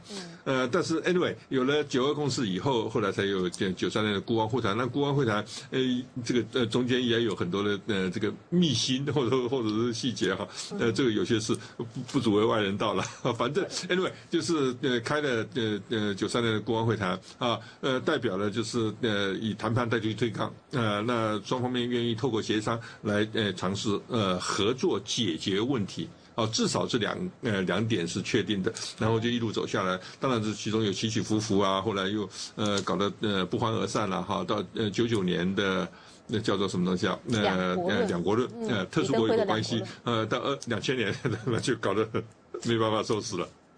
很精彩的回顾啊！不过有机会的话，稍后我们还是希望这个蔡教授跟我们分享一下你今天听到会中的谈到这个秘辛哈。好的，回到华盛顿现场，我想请教蔡德良先生，20年过去了。孤老汪老2个人都不在了，当然也留下很多的遗憾，包括汪道涵始终都没有办法踏上台湾的土地。那么接下两老职务的现在的新人们，两会的新人们也面临着更多的挑战。我们知道26号是大陆的海协会改组了，那么原任中国商务部长的陈德明就现在接下了新的海协会一职。那么全国政协主席俞正声也在会中发表了谈话，想请您先谈谈陈德明这个人接海协会新主席他有什么样可以做的部分，还有北京在孤汪会谈20周年之际，有没有向台湾方面释出一些重要的政治讯息呢？我觉得我们把整个观察的面宽一点啊，时间也当然长一点，就是从今年初来讲的话，因为大陆这个18大以后有很多这个人事上的变化。是。那么主要第一个就是台办的主任王毅先生接外交部长啊，那么外交部的2号2把手张之衢先生来接台办主任啊。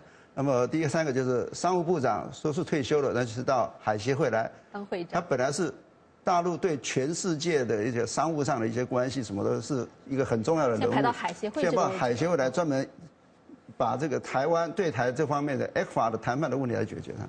你可以想象说，大陆这个领导层对台湾问题的重视，对台湾所有的问题的重视，而且希望对台湾的第一个政治上来讲，国际空间怎么样开展。第2个来讲，在 ECFA 后续谈判上怎么样达到一个进展？他们在人事布局上就做了很大的努力，来把这个事情来做好。那这算一个是开端而已的。那他们就另外来讲的话，他们对像目前来讲，很多人在谈的所谓政治谈判要不要赶快做啊？这个军事互信机制要不要赶快谈啊？这个东西呢，他们也都坦白讲，他们现在讲了出来，发了个讯息来讲是：第一个方向正确就好，不要急。不要把逼的时候，我们台语讲说讲进龙泡哇，就是很快就是把事情搞砸了这样子。他们并不觉得所以你可以了解这个整个人事布局上的讯息来讲，就是告诉我们一个很重要的，就是说希望两岸继续合作，继续谈，但是不用急，现在先朝务实的方向，一个这个实际合作的项目上好好的谈，把事情做好。好的，谢谢蔡导先生。也想把时间交给在台北的主持人叶博弈，请博弈继续就孤汪会谈20周年向2位来宾请教。博弈。好的，那么这个从当初这个孤汪会谈可以说是大家一个很大的注目的焦点，到现在这个两岸两会的会长来来去去，其实已经都算是一个很常见、司空见惯的事情。那么两会接下来就是要开始谈这个互设办事处的这个事情了。那么之前但是这个互设办事处有很多技术性的问题，像这个之前在吵的这个要不要挂旗啊，这个怎么称呼啊等等之类的，这些小细节，其实也是两岸过招的这个重点啊。那蔡教授您怎么看这样？就是说这个小细节，当然两会互设办事处方便于这个两边的民众，但是会不会在这些小细节上就是延迟了它的时程呢？我常常想两岸因为有很多人使得两岸打不起来。可以在中间穿梭啊、恶鬼啊，或者是这个增加彼此之间的了解避免误解误判。但是也因为很多人在里面，然后把事情搞得越来越复杂。所以刚才我们华府的嘉宾蔡先生也特别提到了我们如果从大局来看我常常想到一句话，就是说事物发展其实有它自然的规律，不是完全随着人的主观意志而转移。那今天两岸关系绵密发展到了目前这种状态，在这种情况之下，事实上就需要有一个这种机构来保障或者是服务双方面的这个同胞或者是国民那你刚才特别讲到了，就是其实旗到底要挂外面，要挂里面，到底要用什么名字？名称当然一定事先谈好，他到底有没有发签证的权利，或者是转签证的权利？这个也可以搞吵得没完没了那到底要多少人，要怎么称呼？你刚才特别提到了要设在哪里这个可以搞得如果没有意愿我可以搞个3年5载，让他谈不出个结果来。但是如果有意愿，就像马总统在2008年当选以后那个两岸直航立刻就可以做到我记得在他之前就是先做那个春节包机的事情，我记得春节都快到了，还没有一个消息。但是如果当局决定要做，有这个意愿立刻可以做出来。是，所以我前面讲过，人有多大胆，那共产党以前在这个在三面红旗的时候说地有多大产但是我不是讲这个东西，但是我就说你只要有这个意愿，有这个诚意你可以尝试试到想出各式各样的方法来解决问题啊，比如说好，这是今天开会你们谈到的一段好玩的事情，就是双方面要签字嘛。那签字就要牵涉到这个文书，那到底是要用中华民国的年号呢，或者是用中国大陆的这个西元纪元？结果你要吵可以吵不完啊，这个可以搞得两边谈不下去啊。后来就谈出一个结果来，就是只写月日没有年。啊，那台北回来就写我们中华民国，那大陆回去写他的这个西元纪元、公元纪元。啊，你只要中国人有一种创造的模糊，两岸那尤其中国大陆哈，我们两岸对时间、对距离的观念是不一样的啊。中国大陆尤其它是比较假设啦，看大不看小，看远不看近。啊，当然远近都重要了哈，但是大陆在这方面，它那个宏观的战略的思维，相对于台湾呢，是有它的卓越的地方。那我们可能在短小精干呢，我们在这个政策灵活度哈，我们是比较好一点点。但大陆方面有它的一些特殊的东西，所以我是觉得只要双方面有这个诚意，有这个意愿哈，可以找到解决问题的办法。如果没有的话哈，真的是这个东林，如果你再给我2分钟，我讲个笑话，类似笑话、准笑话的东西。我为什么讲这东西？我们在开会的时候就讨论到了，说现在北京在追求台湾，啊，就释放出很多的善意了哈。那台北以前说你这个经济太落后，我不要跟你来。那后来现在的讲法就是说，我们意识形态不同，价值观念不一样啊，那也不跟你玩。后来我们就谈到了，就是好像这个男孩子在追女孩子，就先说你这个穷光蛋啊，我不跟你来往。那等到他赚了钱，经济好了以后，那我就说你这个教育水准太差，那这个最好去读个硕士啊。那他在大陆读了个硕士，我们又说这个硕士不管用啊，那最好去美国读个硕士。啊，他又去美国读了个学位回来，然后那说去欧洲懂一点法文会不会比较好一点啊？然后又说要去学法文，然后等到他全部条件都具备了以后，你说你年纪太大了，我不要跟你在一起了，所以都可以找到理由了，都可以那理由也好，借口也好，反正你没有意愿哈，只要中国大陆坦白讲，他20年以后，他如果在民主法治方面有了一些进展，我们会不会也有其他理由？我跟你保证，只要我不想跟他在一起的话，我理由一大堆。是。刚刚蔡教授这个故事，我们用大陆话形象的说明了问题。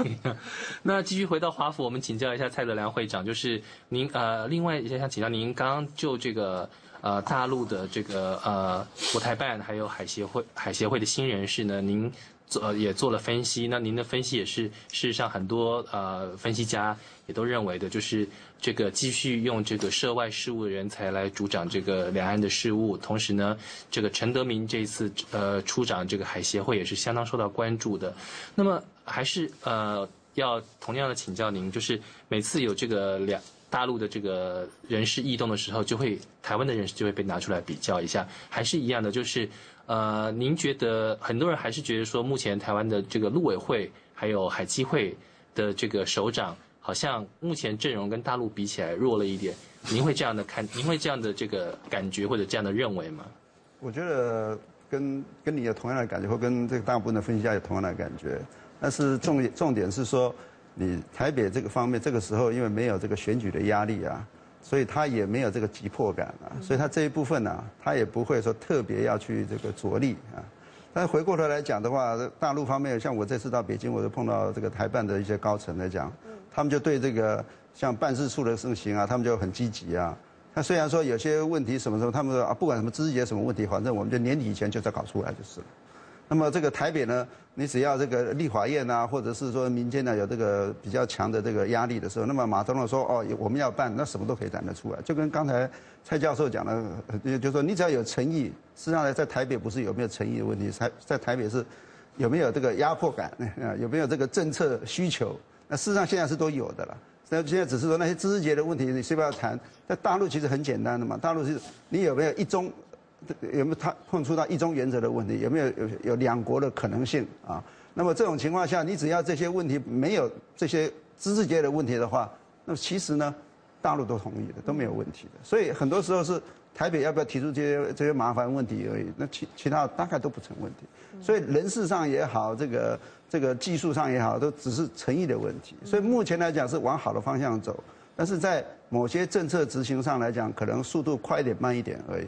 只要我们有耐心，这些都是可以达成的。好的，好，谢谢两位来宾，东宁。好的，那我们今天谈到了很多孤汪会谈的话题啊。那么今年孤汪会谈20周年，两岸之间也分别举行了大型的一些纪念活动。像今天在台北就有一场研讨会，当然我们在台北的嘉宾啊，蔡教授也参加一整天的会议啊，谈到了由民间来推动两岸之间政治协商的这样的一个议题哦。那我在继续接听电话之前，我想先来看一看 VOA 卫视驻台北的记者杨岑从台北发来的最新报道。这次研讨会有两岸政界、学术界以及参与过会谈的人士参加。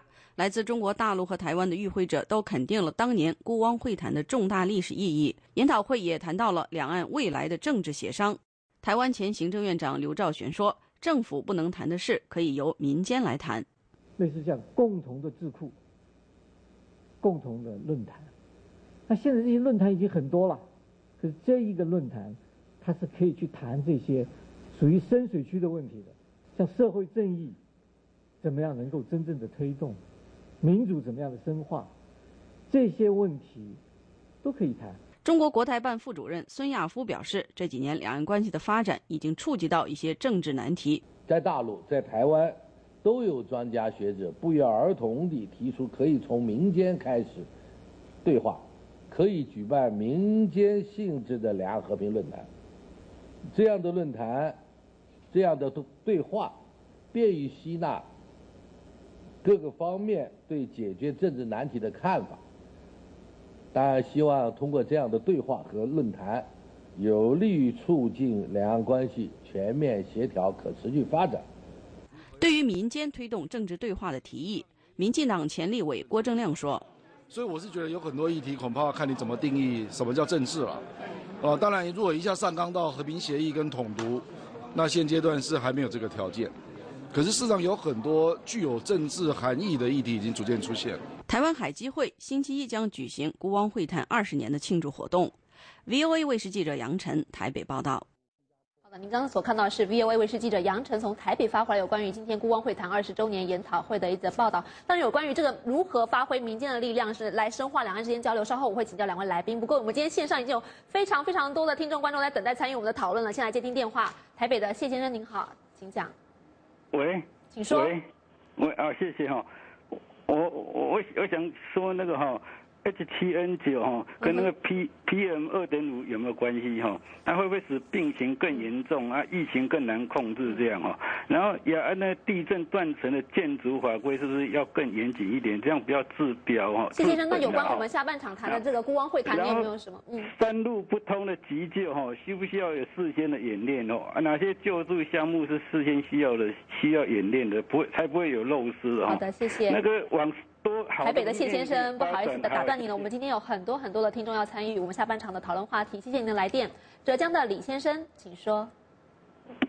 好，你好，你好，请讲。是跟我说嘛？我想这个孤汪会谈呢，中国共产党呢也不要把那个工作做得太周到了。我的意思是说呢，只要中国把自己的防腐工作处理好，是吗？把自己发展的快，就是说呢，国富民强，这样的情况下呢，台湾的人民呢也不用担心自然会回到你的大陆的怀抱，这是很正常的。你这里自己也搞得很乱，是吗？好的，大陆的那个浙江的李先生，希望哪个人？继续接听新北市黄先生您的电话，黄先生您好，请讲。主持人好，来宾好。我实在不知道台湾在怕什么。两岸关系的眼镜，全世界都在看。历史的机遇是稍纵即逝，如果你不把握机会，就错过了。所以，我们只要在一中各表50年不变的基础上，大胆大跨步的跟大陆进行政治谈判，建立军事互信机制。政治的大目标有阶段性的进展。有谈才有共识，才知道双方的想法与立场跟底线，因为谈判的路程是很花时间的。谢谢。好的，谢谢。这位台湾的听众，新北市的黄先生，四川的刘先生是下一位。刘先生您好，请讲。四川的刘先生，请说。在我们线上。喂，你好，你好，听得到吗？听得到，请讲，刘先生。嘉宾好，主持人好。我想问一下，台湾可以民主选举，我们大陆没有民主选举，怎么谈？谈了几十年了，谈得好吗？就这样，简短对话。好的，谢谢四川刘先生。下一位是台北的黄先生，台北黄先生，请说。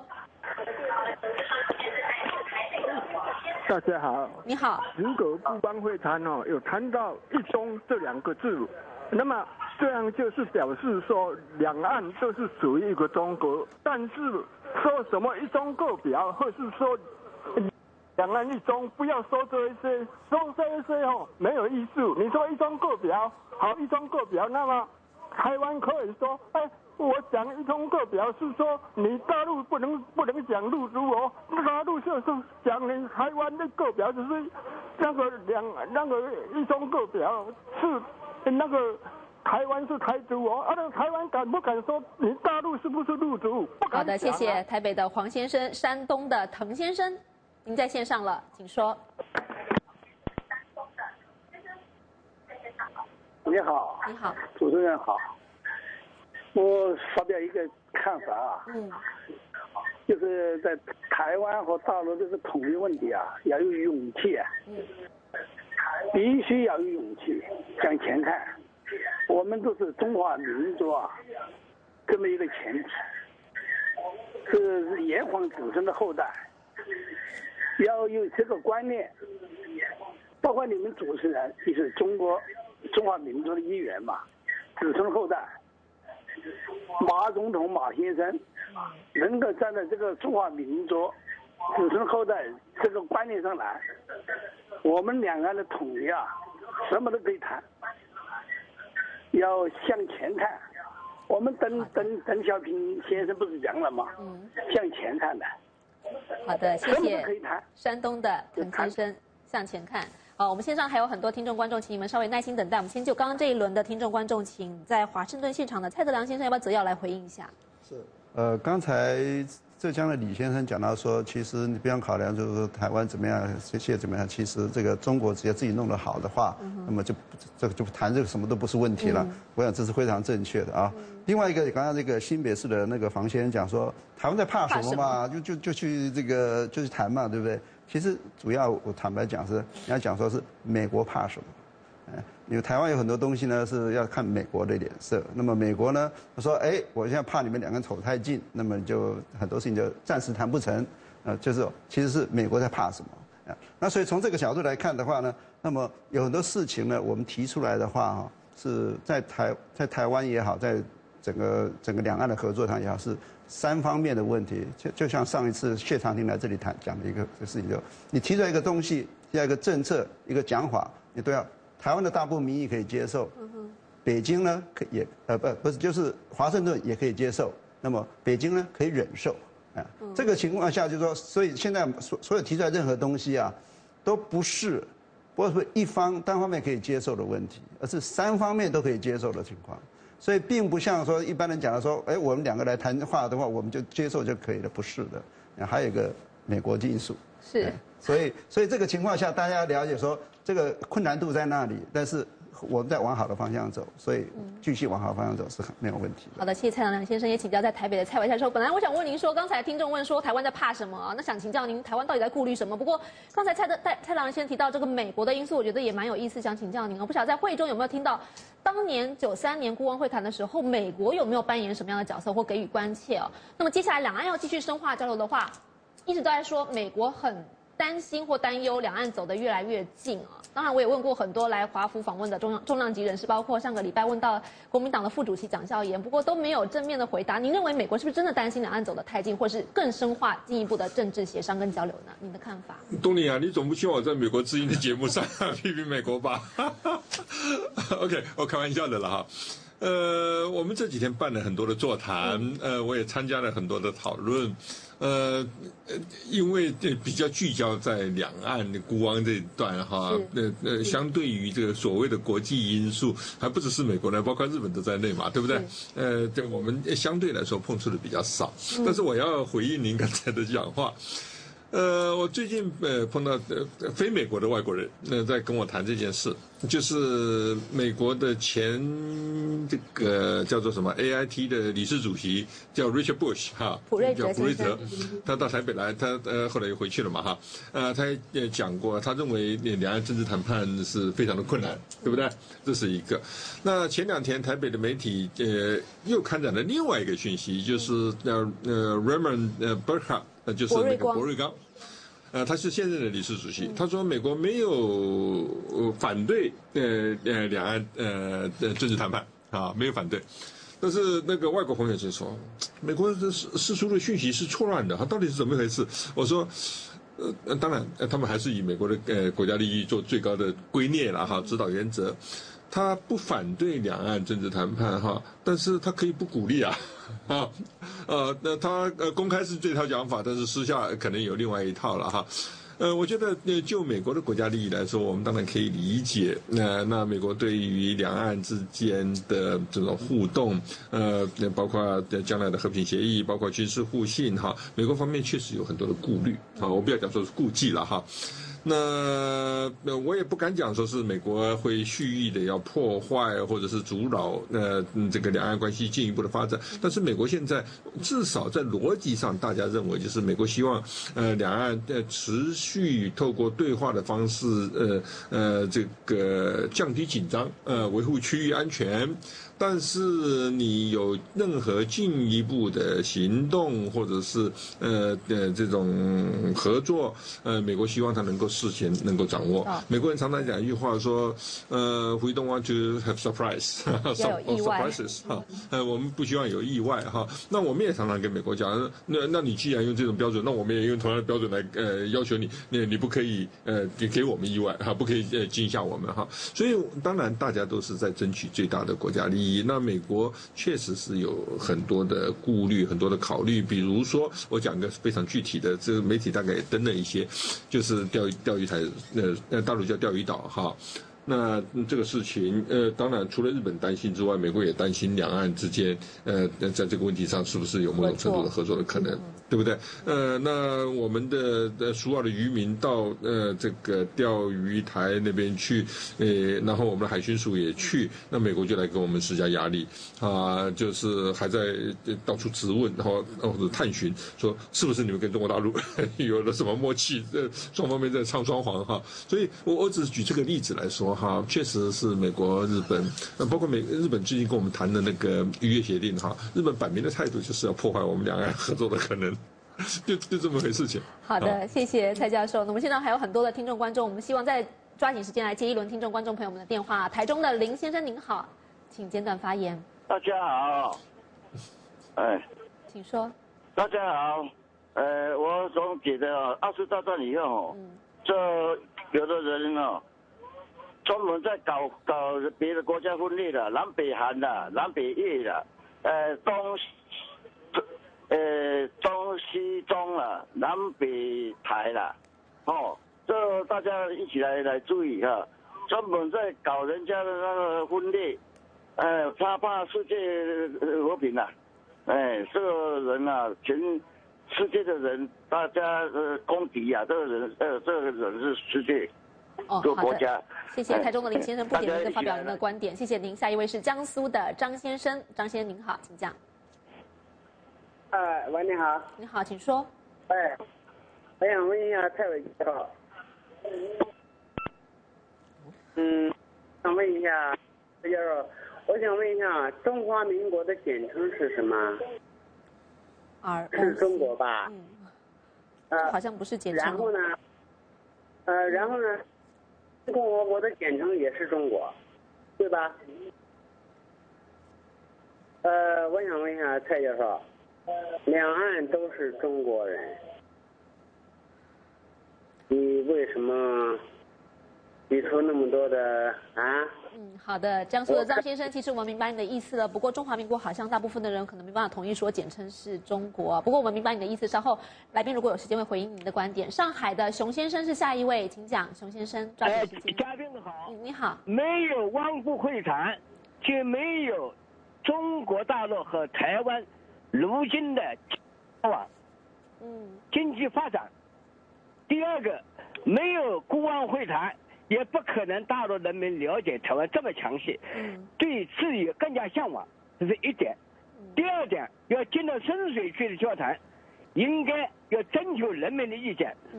如果说按照现在的一国两制，那就台湾就是挂上了共产党的旗帜，就像香港一样。好的，非常谢谢。人民是不答应的啊。好的，谢谢熊先生。我们时间不多了，请大家尽量稍微简短发言。我们再接2个电话，再请2位来宾做最后的总结啊。福建的庄先生，您好，请简短发言。喂，请说，庄先生。从孤汪会谈，台湾有关方面来大陆谈过好几次了，谈的也都是只要中共爱听的，我在观察，就是光他那些工作人员就可以。党争就可以震耳欲聋。如果谈的中共不好听，就是你再有才华、再有口才，你谈的都觉得很尴尬。好的，谢谢庄先生。最后一位，安徽的蒋先生，请抓紧时间，简短发言。蒋先生。你好，那个我只想简单的说一下啊，汉贼不两立，王爷不偏安。世界的潮流在民主，我希望台湾能和美国一样，对中国的海内外民运给予最大的支持。好的，非常谢谢安徽的蒋先生打电话进来，剩下最后1分钟了，请2位来宾各以简短的30秒做个最后的总结了。先请在华盛顿现场的蔡德良先生。是，我觉得在整个来讲，两岸之间的关系来讲，与其批判说这个台北没有积极的进行这个政治对话啦，或者不积极的实施这个所谓的促进中华情怀的这个教育啊、文化活动啊，与其去批评这个北京政府没有积极开放台湾的政治空间，其实我们从很多积极面来看。这个其实北京也很努力在人事上调整，试着在很多方面积极的进行。台湾呢，其实在很多事情是因为有华盛顿的这个干戈所以没有办法完全放开手来进行两岸的对话。那么其实在很多技术务实上的很多合作上都还可以继续进行，而且我们继续朝这个方面，我还看到很美好的未来。好的，非常谢谢蔡良先生、蔡伟蔡教授最后的30秒。好，我很简单哈，其实如果美中不足的哈，就是如果我们趁着这次孤汪会谈20周年哈，两岸能够联合举办这种纪念的活动哈，这个我相信会送出一个很强烈的讯号给双方面，我觉得这是很遗憾我们该做能做没有做的。另外就是说这个和平论坛区域这个和平，然后两岸和平。成立这个所谓的两岸和平委员会哈，甚至于建立一些机制哈，我觉得又回到我前面讲的，只要你有意愿，那愿意善用我们中国人的那特有的这个智慧哈，我们应该可以找到一些出路了哈。那你要讲问题多，那问题多得一塌糊涂，但是你要想要解决问题，一定找得出办法来的。好的，谢谢2位来宾今天非常深入的这个分析，也谢谢听众观众朋友们的热烈参与，更要谢谢透过中广新闻网收听我们海峡论坛节目的听众朋友们，谢谢大家。好的，由于时间的关系，今天的海峡论坛就为您进行到这里。我们感谢美金华人活动中心董事长蔡德良先生，以及台湾文化大学中山研究所的蔡伟教授参加我们今天的节目。当然也要感谢听众观众朋友们您的积极参与。提醒您，来宾和听众观众发表上面的个人观点不代表美国之音。另外，你也可以登入美国之音的中文网站来关注更多我们有关于两岸孤汪会谈20周年的最新报道，或是收看海峡论坛之前曾经讨论过的话题。我们的网址是 voachinese.com。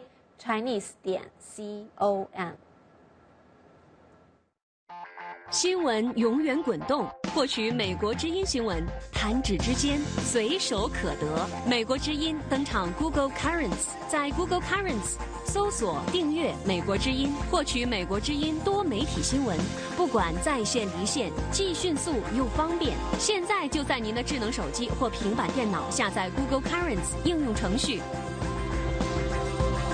详情请上美国之音中文网。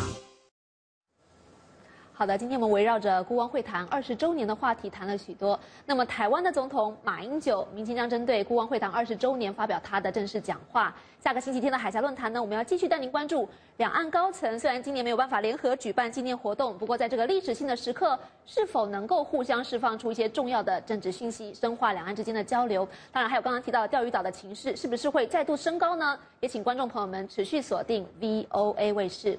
好了，又到了跟大家说再见的时间了。我是樊东宁，仅代表美国之音所有的工作同仁以及台湾中广新闻网的叶博弈先生，祝您晚安。海峡论坛下周日同一时间我们再会，蔡大哥。